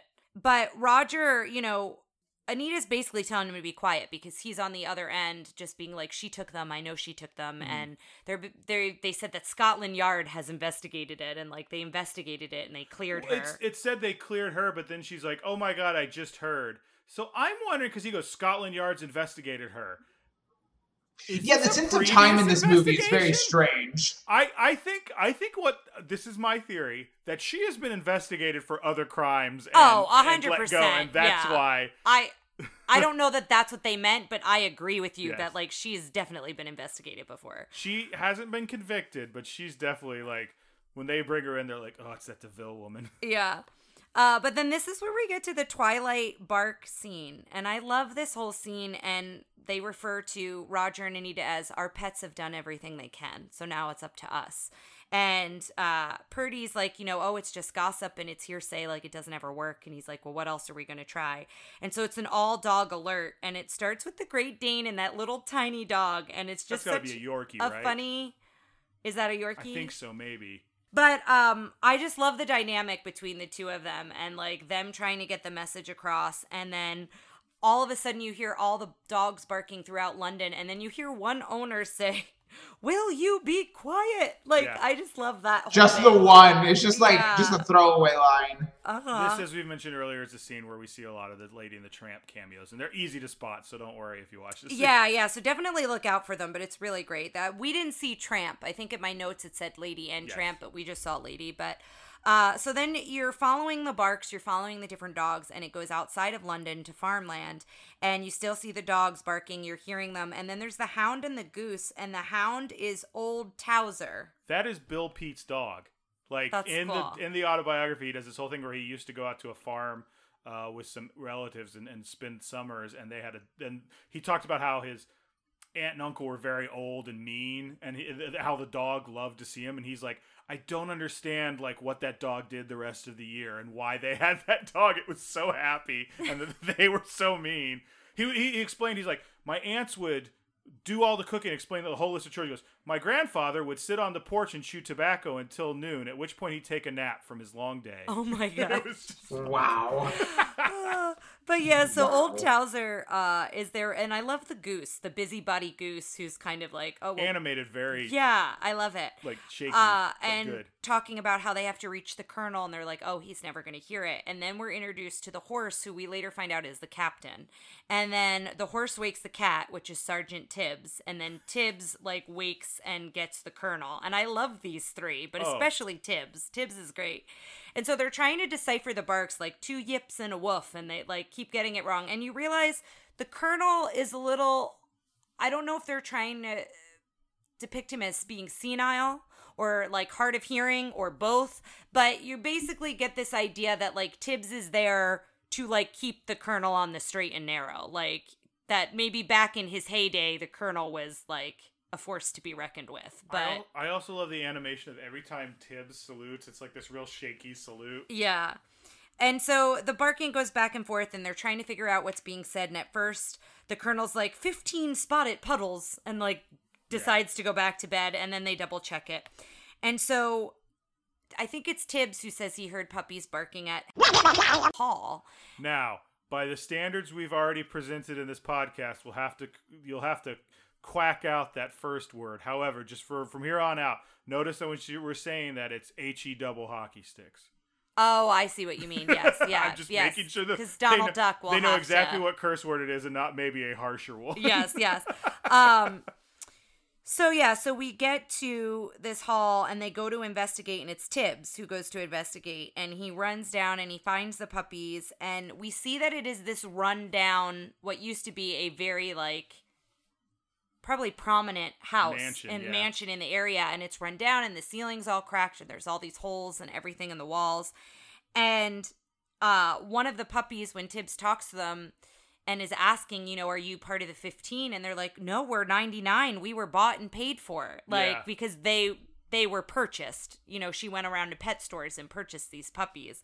And then they talk about how the ones over by the TV have names and collars. I want to talk a little bit about this scene where they show the 99 puppies, because there were people at the studio whose only job were spot duty. Okay, during so this whole I have thing. a number in my notes. Somebody counted all the spots. Oh, why? Why What? would you do that? Yeah, why would you do that? What do you gain? 6,469,952. Yeah. So that's the total. And so basically how in the whole it breaks movie or down, just that scene? No, in the whole movie. How Oh. it breaks down, it's the movie by frame. Right. So by frame, there's 72 on Pongo, there's 68 on Perdita, there's 32 on each pup, and then since it's by frame, that's how you get that giant number. Oh, What a okay. pointless task. But that was in my notes, so I'm glad you brought that up because I forgot I had that written down. But That's was somebody bananas. They had to talk about how hard that was because you can't just spot them different every time. You have to make them. They said you had to make them when they moved. It didn't look like the spots were jumping around their body, so they had to That's why Lucky has a horseshoe. Like everybody has particular spots, so that you remember different them. Now, markings. a lot of the rest of the 99 were copied and done over and over again. But Yeah. good God in heaven, can you imagine? Yeah, well, and the other thing I wanted to mention here too is all of the girl puppies have the blue collars and all of the boy puppies have the red, and that is after Perdita and Pongo because that's the colors of their collars. Yes. So that's something that, like, even though we don't know all the names of the 15 puppies, you can tell, like, how many are boys, how many are girls. But then that's when we cut to Horace and Jasper eating and drinking, and this is a whole nother sequence where, like, Horace has the sandwich and then Rolly. It's Rolly, yeah. Yeah. Rolly like takes the meat out of the sandwich, and then we all wanted a sandwich. Like that's I still really want good. a sandwich. Yeah, I think we might get Jersey Mike's after this. I haven't proposed it to Ryan, but I think that's what I want to eat. It's done. You just did it. Yeah, but then like Jasper ashes in the bread. Like he takes his cigar, so it's another like thing of smoking. He like ashes in the bread, and they're drinking.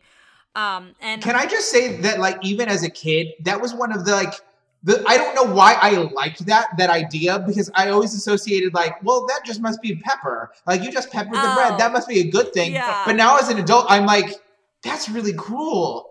Yeah. But I really like how cruel it is because it fits these characters. Why don't I like this less? I don't understand why I don't like this less. Yeah, I'm with you though. Like it shows those personality types again. And so then you have Tibbs trying to count all the puppies, which I would never get the same number twice.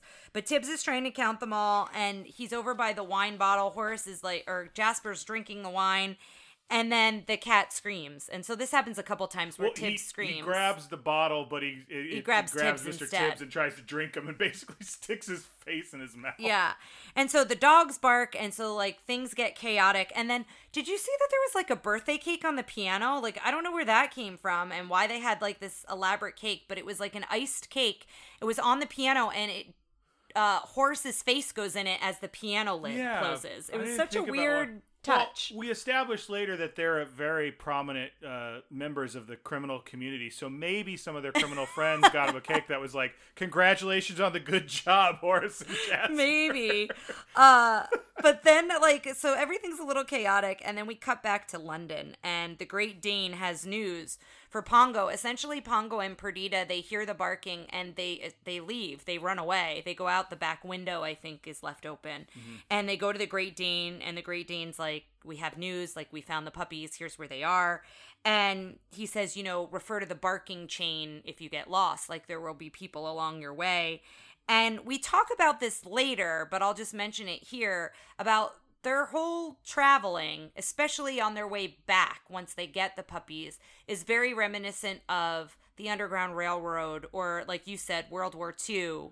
Michael said it was behind enemy lines field. Very behind enemy lines. Yeah, it's very much a rescue very mission. Very much or I also think too, when you think of women who go into a shelter because they've been abused, and then they go to different people's houses to start them a new identity because their spouse or their significant other, and I guess it doesn't have to be women, but when somebody is physically abused to the point where they're being stalked by the person, it's a similar thing of being you're gonna go to this house and we'll give you your next set of information on how to get to the next place. And I might be saying something controversial here, but these scenes actually kind of bored me. Really? Yeah. Really? Any of them getting away, or I liked the bark chain. I liked them getting away from Horace and Jasper, but this up until the scene, after the scene with the cows, I was just I felt like it was just kind of, I was kind of looking at my phone. Interesting. I didn't mind it because I think, especially on the way to the puppies, it's showing like what they're risking, against, like yeah. what they're up against. Like they're in the icy river and they're in the snow, and it's the same thing when they've got like 99 puppies. Could you imagine corralling 99 puppies in the snow? No. Like, I just feel like those scenes needed to be there to show like how far they've come. The but end I of get that your story, point. I also- saving those puppies is not a good one. Unfortunately. I also feel like this is a good amount of world building. The thing that I really, really enjoy about, like, particularly this segment, like everything after the Twilight Bark, is that there is this world that they've hinted at the beginning of the movie, again with the subversion, that this is from Pongo's point of view, is that there is this symbiotic relationship that the animals have with their masters, or with their pets, quote unquote.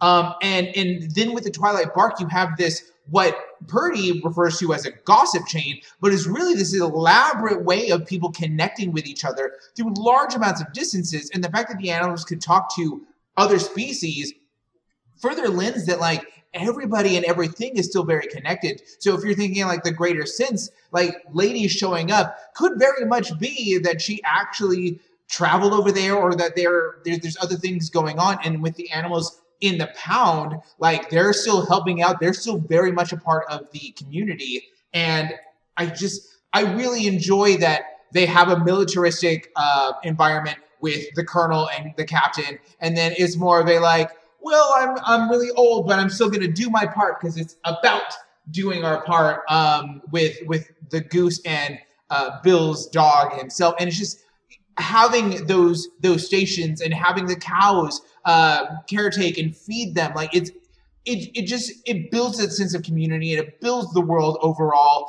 And I can imagine, because I haven't seen 101 Dalmatians 2, that like they would further want to expand about that if given the ability to. Yeah. Is there a animated sequel? There is. Okay, I Yeah, know I've there's not the seen live it. action Glenn Close sequel. I have not seen 100 and I think it's called 102 Dalmatians. I think it is. Yeah, I have not seen it either. But then we go to, I agree with you. I really liked those scenes, and I think it's an interesting take on like learning this world and learning how everybody like communicates with one another. And then Tibbs, they are like keeping an eye on the hall, and we see Corilla's car drive up to it. And they do say the old DeVille place. So we do know, Yes, because like, Pongo's like, what? yeah. So Tibbs and Colonel go to check it out, and she tells them, she's like, the police are everywhere. It has to be done tonight. And then this is where we hear in detail, like, how she doesn't care. She doesn't care how they kill the puppies. You can poison them. You can drown them. You can bash them on the head. You can chloroform them. You just kill the little beasts. Like, this is where we see, like, her true colors of, like, she does not care. Just get the job done. We don't have any chloroform or any ether. Or, Yes. Either. Like, Yes, yeah, either. that whole bit, yeah. Her throwing the bottle into the fireplace and it exploding. Yeah. And like that scene, and they showed it a lot in the documentary. They showed it a lot in that villains thing we watched. It's just like her coat is like responding at different times. Like I felt that could have been a really simple scene. Animation on her coat, it's cape drama, even Yeah. though it's a coat, not a cape, but it's the same kind of thing. But, you know, they're talking like you're only going to get half a dozen coats. Like they're not big enough right now. And she slaps them, and this is another you idiots moment. And she, you know, slams the door, and the wall cracks and falls on them. And essentially they're watching this show called What's Your Crime? And that's what Ryan referred to earlier. They recognize the criminal who's being interviewed for what his crime is. I have a question going back to what you said a moment ago. They were only going to make 6 coats out of this. She's making the coats for herself, correct? I assumed Yeah, so. I yeah. assume so. Yeah. I don't know why. I was just, for some point, I thought she was a fashion designer was in part of it, but I don't know. Maybe that's... Maybe I mean, that would make sense. Yeah. Yeah. But I feel like if she was to do that, like if she was that type of a bigwig, she would never be this near the action. Yeah. Because she would be Yes, too yeah. busy with all of the other fashion. Yeah, Mhm. fair. So Tibbs basically hears all this, sees all this, and he gets the puppies to start following through the crack in the wall, which is this whole other sequence of him trying to gather all the puppies. Lucky, of course, is at the TV, so then he's trying to get Lucky away, and Jasper tosses Lucky, which actually helps. He tosses him away from the TV, so that helps. And then Rolly is left, and then there's the bit, because Rolly's a little bit more rounder than the other pups, so, like, trying to get him through the whole And then Horace and Jasper, the TV show ends, and they go back and forth on who's going to pop them on the head and who's going to do the skinning, which I was just like, ugh.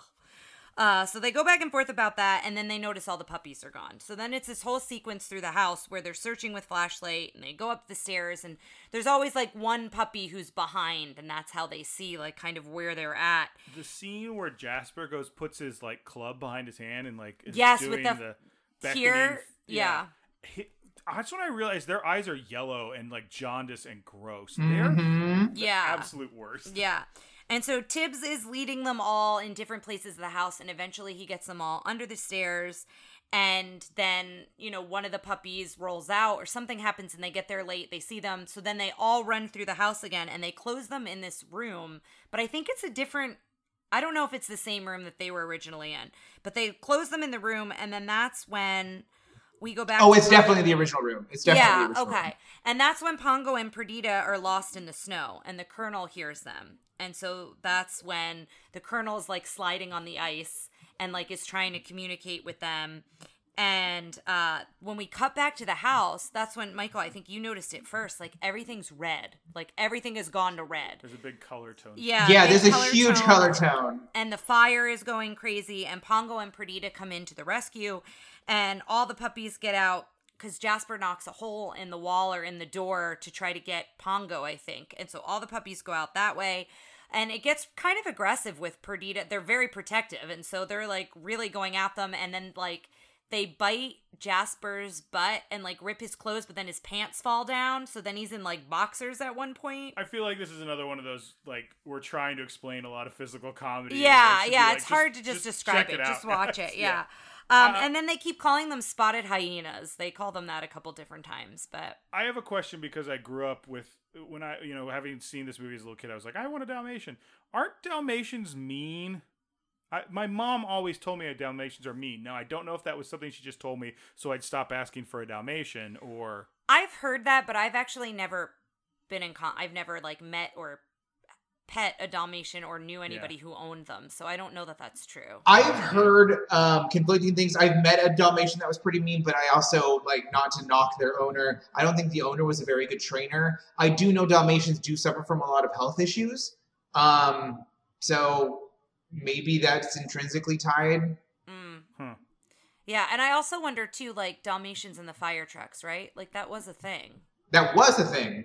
We didn't do a lot of research on actual Dalmatians for this, so we'll but probably start maybe, posting. we'll post some things. And listeners, again, we're always eager to hear from you. Please send us an email. Someone send us an email. Why won't you send us an email? It's because it's the way of the dinosaur. No one's sending emails anymore. But yeah, basically, when they get to safety, where Colonel and everybody is in this barn, they're kind of overwhelmed that there's 99 of them, and they basically tell Pongo and Perdita they were going to make coats out of us. And so they're like, well, we have to get back to London, and we're going to take all of them, and our pets won't turn them away. Like, they've got good hearts. Like, they're not going to say no to these puppies. And so then that's when Horace and Jasper come to the farm. And I love this bit. This is a whole nother physical sequence, but Tibbs, the captain, the horse, his legs are right behind Horace and Jasper. And Tibbs looks through his ears and says fire and pulls back the ear. And when he pulls back the right ear, the right leg kicks and it kicks one of them. And then he does the same thing with the left, which I thought was a good bit. And so they start running away in the snow, and they realize that that's how Horace and Jasper are following them. So then they go on the ice, and they're under the bridge. And Horace, every time Horace thinks the dogs are clever, Jasper puts him down, but Horace is like right on the money. He's like, well, maybe they started going on the ice so we wouldn't see their paw prints. And Jasper basically tells him he's being absurd thinking that. And then I love the bit where, like, all the dogs start to grab each other's tails as they're on the ice to try to steady themselves. It was so cute. Yeah, it was such a cute moment. But then we see it's daylight. Like, we see that, like, it's dawn, basically. And Corilla runs them off the road. She, like, runs Horace and Jasper off the road. And this happens a couple different times. And they're just driving around, and they can't find them. There's no sign of them because now they're using the ice. And then this is when you mentioned, Michael, that, like, Eartha Kitt would have been, and I agree with you, it would have been really cool to hear her do her version of Gorilla. Oh god, it would have been so cool. Yeah. And then we talked about too Yzma, how she's like Yeah. kind of a combination of that a little bit. And so then we see them in the snow, and Pongo's trying to count everybody and gather them together. And this is where Ryan shouts that Lassie is in the movie. Lassie shows up. It's clearly a border collie. I think this is around the same time as Lassie. We'll have to look that up. Shows up, a border collie. I think it's a border collie. It is a border collie, yeah. Yeah, and it's also the same voice as the guy doing the announcing for What's My Crime.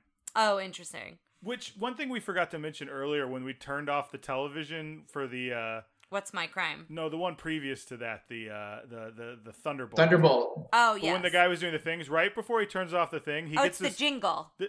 Yes, he was doing the commercial for Thunderbolt. He's like, or for Canine Crispies, Crunchies, and right before he turns it off, he gives this panicked look, like, "Oh, don't turn me off!" Yes. like he knows he's going to cease to exist. Yeah, Sorry. that was funny.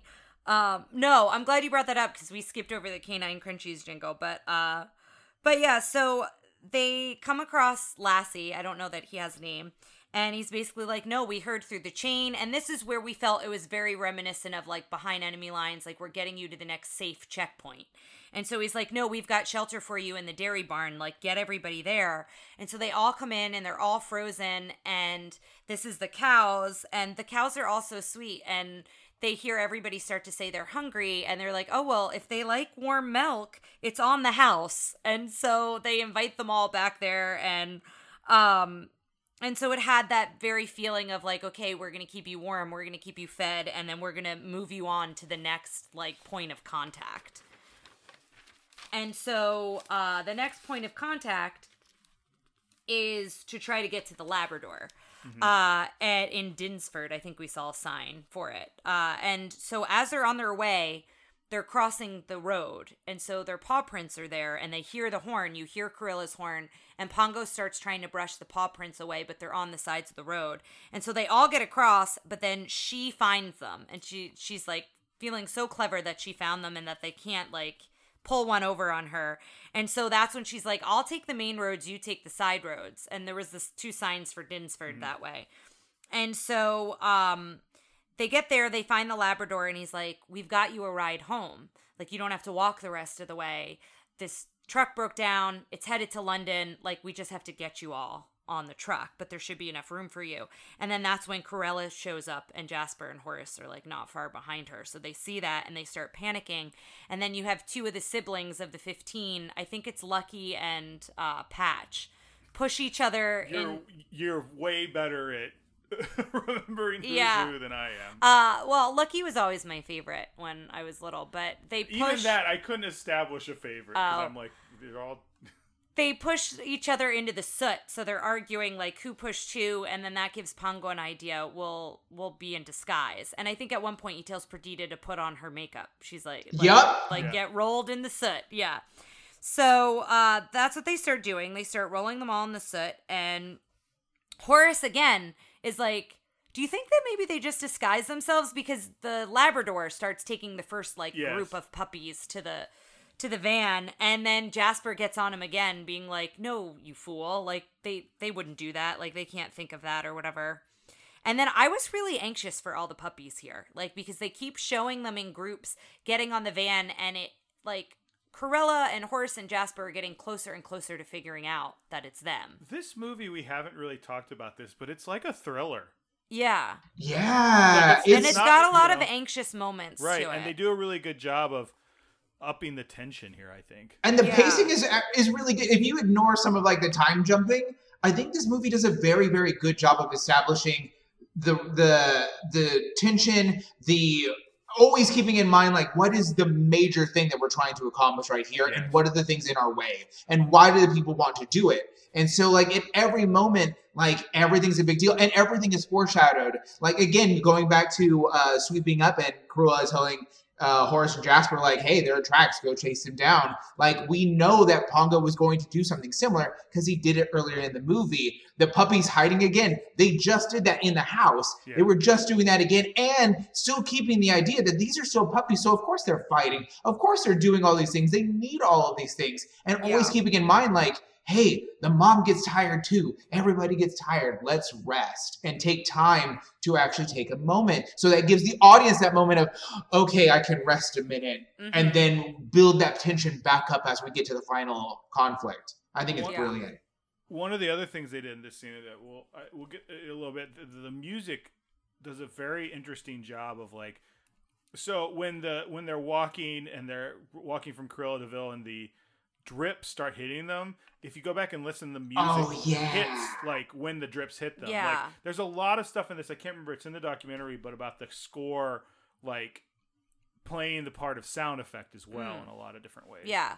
Well, and even, there are moments like she doesn't have a theme, but you know when Cruella is around. I mean, she does, but it's she part definitely does. That's what I'm saying. Yes, she has a very specific theme song, but I'm just saying, like, through the music, you kind of know the tension, I guess, of the music when her, Horse, and Jasper are coming around. Her theme song is a engine idling and car horn. Well, and her theme song is the Cruella de Vil song, too. Yeah.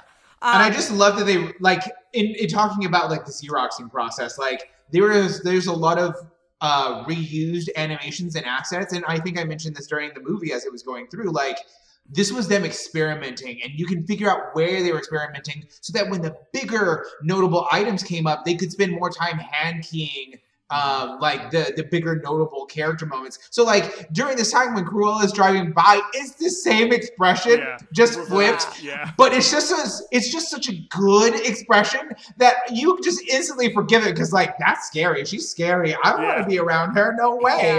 And it's so good. Yeah, and that's when we like Ryan mentioned, we see the icicles dripping. So then you see that they look like Labrador puppies with white spots for a minute, and so that's when Cruella figures out that they did disguise themselves, and she is so reckless. The truck gets moving, they fix it, and the truck starts driving, and this poor driver has no idea why she's being this reckless and crazy on the road. Well, you were on the driver's side for a bit. I was on the driver's side until he said, crazy woman driver, and I was like, I didn't need that.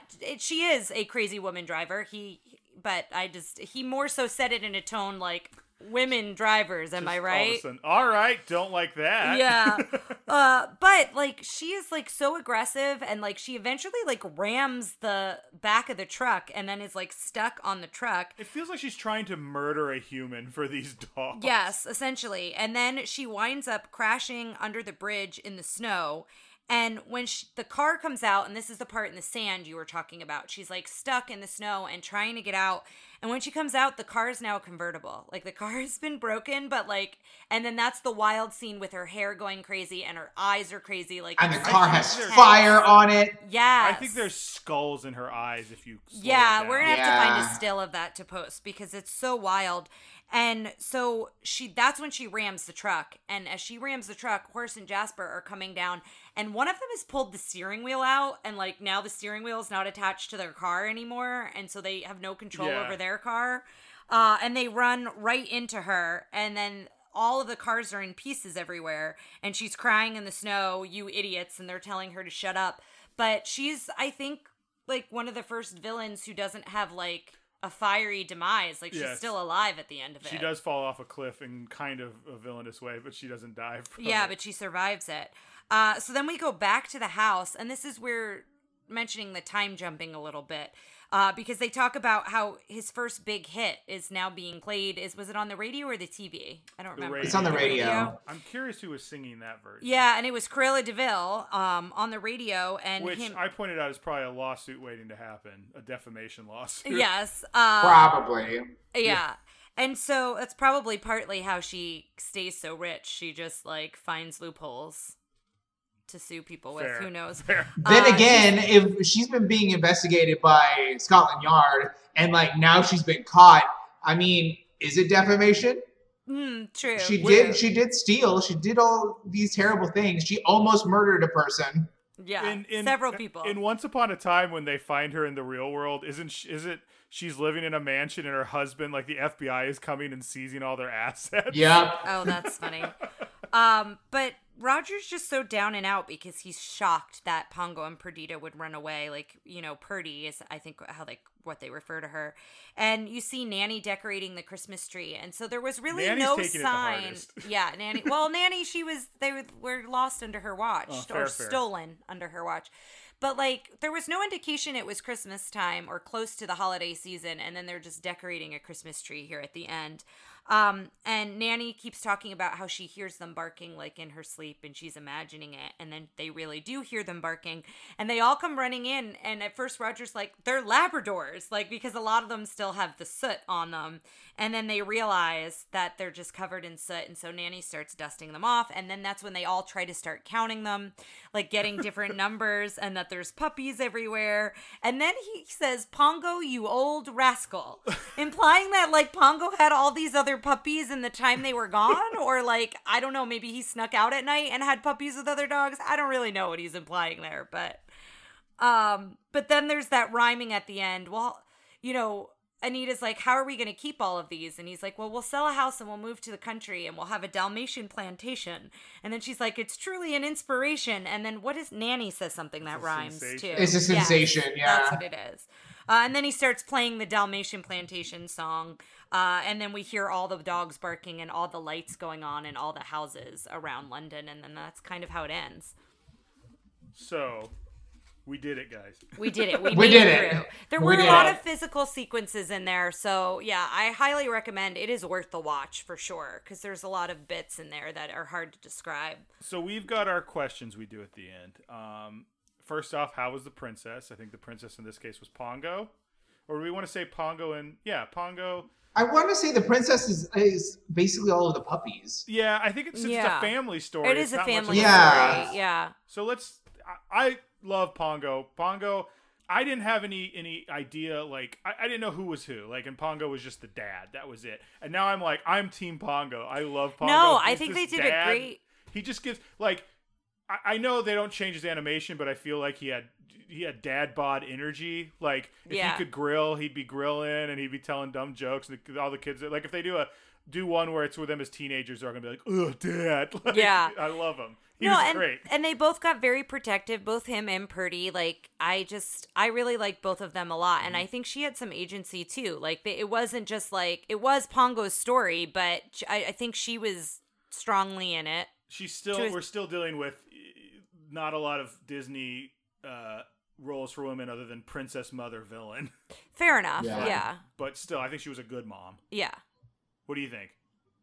I think everybody was a great character, and I think this is one of the first times that Disney has played with characters who are both strong yet firm. Cinderella is very, very soft, and she's strong when she needs to be, but this is the first time where throughout the full course of the movie, you're not seeing a big character change. These are who these people are from beginning to end, and you're just seeing them react to a different problem that they're having to overcome. But they are still them. They are not transforming, and going back to what we were saying about Robert, I think. Roger. Yeah, Roger. Excuse me. Standing up to Cruella, there's still a very nervous ness about him, but how he executes standing up to her, no, this is what it is, and it's very civilized, and it's very professional, and it's very genteel, and it is not overbearing. It is not machismo at any point. This is not a machismo film. This is a very palatable, very calming, very soothing story, even with the thriller aspects of the bad guy coming, even with Cruella being a devil in so many ways and so much imagery. It's still darling and sweetie, and we're doing about this, and what about the nice day that we're having, and I'm having a handkerchief. It's still very reserved, and I think that's very, very strong, and I think that's why this gravitates to so many people, because it's not overbearing, and it doesn't turn people off in a lot of regards. It's just a very, very well crafted, soft story. I think it's also important to establish the family unit as one that you want to see get back together and grow, so that at the end it makes sense. Yeah. One thing I did want to point out too, Perdita does join in the fight. Yes, very much so. She joins in the fight, and she also when Pongo doesn't think they can carry on when they're in the snowstorm before they find the Lassie in the dairy barn. Like, I'm referring to that dog as Lassie now. She's like leading the charge, like, and she's always looking out before, because she's in the front and Pongo's in the back of all the puppies. So like, I think is a very strong character in this. Can we think of a better couple we've seen so far? No, They may be the strongest couple. I mean, the second best couple, I think, in the whole thing is Roger and Anita. Like, we're talking yes, about. Yes, I think, absolutely. Yeah. But like outside of this movie, no. Sidekick talk for a bit. I want to start with the good guy sidekicks, because the little army unit near Hall. Oh my gosh, was great. Sergeant Tibbs! I love Sergeant Tibbs. Great.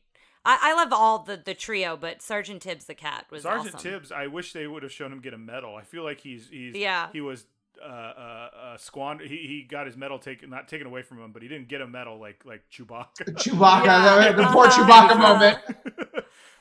Now, villain sidekicks. I hate Jasper, and I hate him kind of in a good way, but he was just mean and gave me anxiety. Horace, whatever, but what did you guys think of Jasper and Horace? I'm just more flabbergasted that Jasper had those socks, but they didn't cover his toes. Like, why bother? What are you doing? Yeah, why are you wearing you might as well those? just not wear any. Just stop. Such like a cartoon shortcut to show someone being poor. Yes. Yes. I hadn't even Yeah. realized that. Yeah. Wow. No, see, the more you talk about him bothering you, I can understand it. The fingernails really like turned me off. But as a child, I always kind of thought they were funny because they were like bumbling and like they bring a lot of humor, but there is a lot of darkness to them too. But they bring a lot of scary attributes to them as well. I think the House and Mr. Weasley from Harry Potter, who were the ones in the live action one, I think they were a little more cartoony, like goofy. I have to see some of their stuff again. I remember like there's a scene where they try to cross a fence and the fence comes up and hits them in the crotch, which was like the height of like 90s comedy for me at that time. Yeah. Like a good crotch kick. I feel like these two characters are very much a fine line. I'm sorry, continue with what you were Go saying. ahead.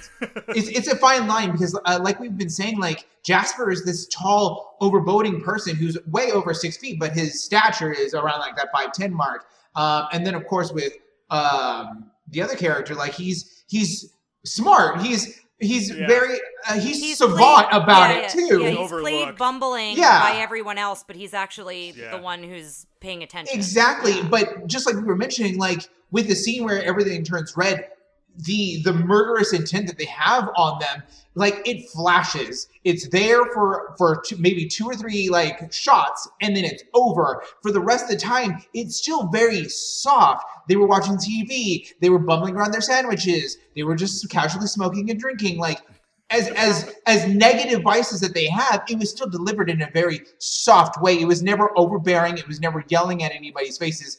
And the only person who did yell was Cruella, and that was always designated just for her. So for these two, like, I think in terms of sidekicks, they are very effective in what they did. And I think the call out to make the live action version more cartoony is very apt, because that line of "this is scary, this is very scary" is way more apparent in live action, where here That's you a good can point, draw yeah. them in a drunken stupor and still talk about, we're gonna skin people, we're gonna skin animals, and then we're gonna wear them. Like, Yeah. But I do agree with you about in the house and the feelings that you had for that as well. But I think they balance Cruella out a little bit. Yeah, good call. So Favorite musical number? I think this is pretty obvious. I mean, the Cruella DeVille song. yeah. Cruella DeVille song. Yeah.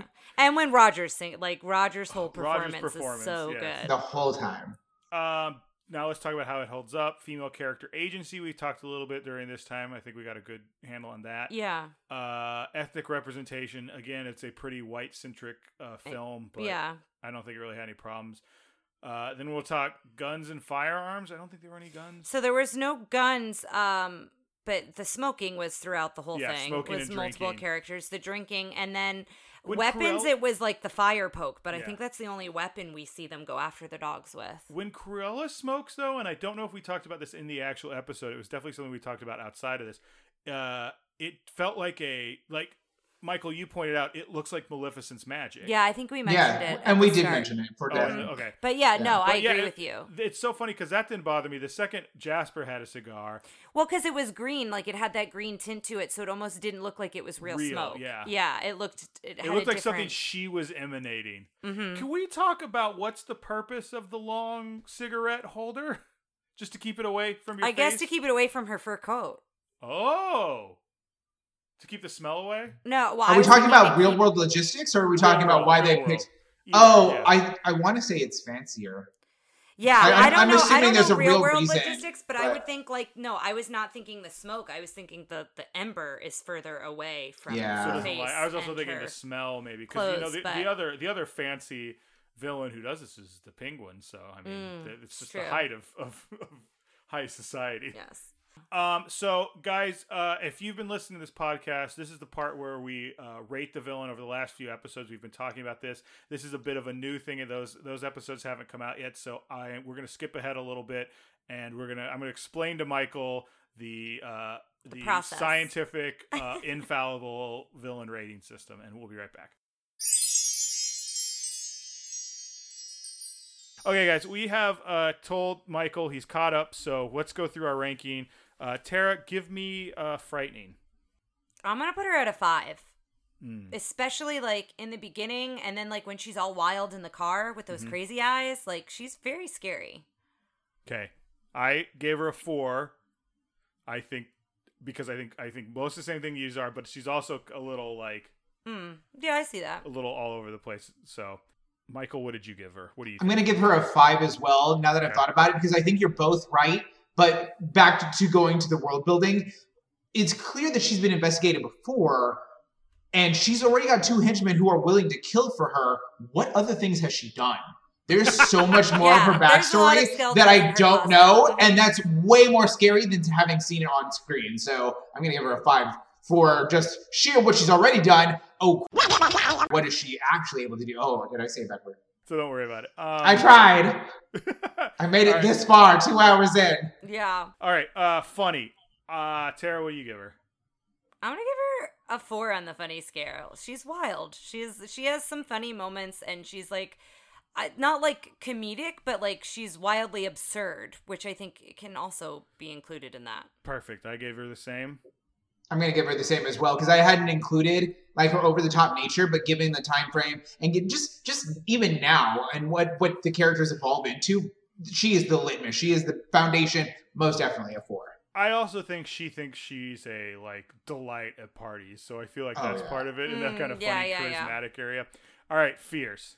Oh, 5. Yeah, same here. Absolutely. 100%. I mean, 100%. we've Across like the board. gushed about her. Yeah, Absolutely. she's a 5.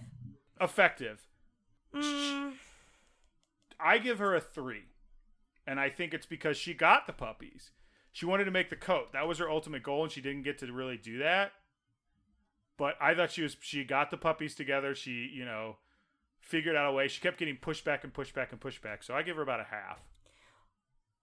yeah, one could argue that like, I guess she hired Horace and Jasper, but like she never really got her hands dirty. So Okay. like, I don't know. What Don't- did you give her? I gave her a 3. You gave her a 3. Don't let my score. You think about it, Michael. What do you think? I'm going to give her a 4, and here's why. I think this is being generous given the movie that we're seeing in hand. But going back to what I was saying earlier, like, what else is she doing? Like, she is somebody who is rich. She has a tank for a car. She is wearing something. She probably murdered herself everywhere she's going. Like, the woman is adept. The woman has wealth. The woman is doing things. I think that she is effective at delivering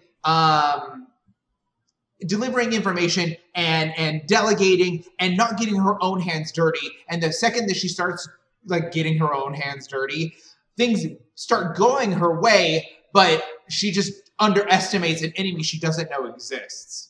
And I think given the fact that how'd she know when she was dealing with, I think she would have snuffed that out very quickly.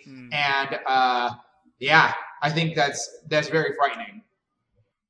So I was leaning towards a 3, but then the more I think about it too, I think I am going to give her a 4 because I also think she's effective with like her terrorizing. Like she does terrorize like like she's terrorizing Roger and Perdita. Like you think of like how they are all terrified of her. So I'm gonna give her a 4. Design, I give her. Oh, she's a 5. Yeah, it's such five. a Absolutely. good design. Yeah, 5. The, 100%. she's frail, but she's also huge and imposing. It's Mm-hmm, insane. It's such a feat. So Go Away Heat. I'm gonna give her a 2 with Go Away Heat, and I'll tell you why. She wanted to kill puppies, and that's got to generate some like boo Go Away Heat for me. You make a good point. I was gonna give her 1 because I love her on screen. I think it's a testament to her ability that she is so great and she's a puppy killer, and we're all like, ooh, give me more of that puppy killer. No, I'll go with you on your 2 on that because I think she should be held accountable for that. But Maleficent wanted to like kill a human, and I didn't give her any Go Away Heat. Humans like, why? die all the time. I don't care. So puppies are innocent in the eyes of the Lord, and it's important that we protect them at all costs. I'm gonna give her a 5. You want to give her a 5? Here's what's up. So again, she is. I think her tendrils are everywhere. Okay, and the fact that so this is subjective. So does she have Go Away Heat with you? When she's on screen, do you want her to not be on screen? That's Go Away Heat. Oh, am I ranking it backwards? Yes. So for example, okay. Here are some characters that had 5 Go Away Heat. Donald Duck's libido from 3 Caballeros. Yeah, that needs to go away. Okay, I understand. Yes. Okay, Yeah, I yeah. understand. So- Okay, I okay. think I'm going to give her a 1 because I love her as a villain. And I'm with you on the puppies, and you were persuading me for a little bit. Okay. But she's so good. I want more of her. Yes. So I will Yes. give her a 1. I'm gonna give her a 1 now that I understand. Apologies. Like her going to jail. I want the Chicago version of Cruella de Vil. Yes. Oh, Like, give me the yes, cell I block know. tango of You want- they had it you coming.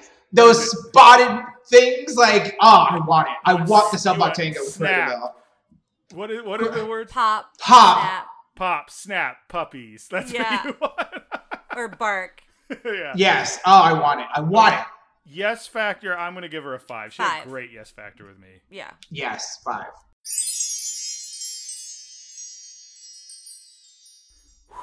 All right, listeners, we're back. And Ladies I and don't know gentlemen, how I feel about it. Ladies and gentlemen, we have a new number 1 villain. And that number 1 villain, as part of the scientific, infallible, indisputable, bulletproof villain ranking system, is Cruella de Vil. You love to hear it. You love to see it. You love to hate her. Michael, you were here for history. I was. Real quick, our last question, which I think we I all know. just think we need to Do we need a moment? I just need a moment. Listeners, it was a 0.5 difference, so I don't want you with to a think score she of jumped ahead. 28.5. In my heart, Maleficent is still number 1, always and forever, but I am kind of shocked that she snuck up above them. I think she's in good company up there. I don't think it's wrong that she's up there, but I will say that I think some of it has to do with our viewing experience and how much going into it we like. And I think there's a lot going for this character. yes. But I also think watching it with someone who loved her so much really helped. That I don't just mean because we all have very similar scores. yes. So I think that really definitely helped. Michael, the last question we always have is, do you add this to your collection or do you lock it away in the vault? And I think we got that answer a little earlier. It's already there. It's already in the collection. Yes. It's there. I am actually going to add it to the Amazon list for us to get a Blu-ray of it because I love it. Like, we don't currently own it, but We should own them all, and then instead of sorting them by number, we'll sort by name. We'll sort them by villain ranking when this is all over. Oh, that's brilliant. But yeah, no, it's definitely in my collection for sure. I have one of my favorite heroes, Disney heroes, Yes, in Pongo. Pongo. I love him. He's so great. yeah, I think it's in ours too. Michael, thank you so much for joining us on this magical journey. Yes, thank for you. being a part of villain history. Thank you for having me. We always ask our co-hosts if you have anything you want to plug. Could be a personal thing, could be a big project, could just be world peace or like a book you've recently read. I don't know. It's anything you want to plug. You can also say pass. I do have things to plug, actually. So for those interested in tabletop games, I have a audio drama for you all to listen to.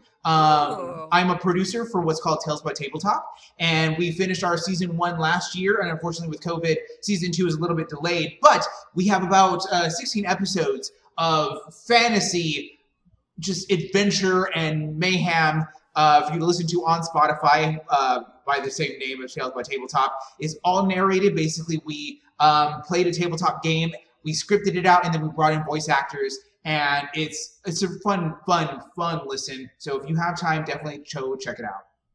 Awesome. That's awesome. Yeah. But yeah, thanks guys. Thanks for listening. And next week we are back for Sword in the Stone, hopefully with another guest. Yes. And Madam Mim. Super pumped for her. Yeah. Madam Mim. Thanks for listening to Tara and Ryan's Princess Diaries. If you want to tell us your favorite Disney villain and why it's guest on, send us an email at trprincessdiaries@gmail.com. Or you can send a tweet about how great Maleficent is to @TRPDiaries. Check out our Facebook group by searching for Tara and Ryan's Princess Diaries. Tara and Ryan's Princess Diaries are available on iTunes, Stitcher, Spotify, Overcast, and many more. Wherever you hear us, please be our knight in shining armor and give us a 5-star review. Thanks again, and until next time, remember to always live happily ever after.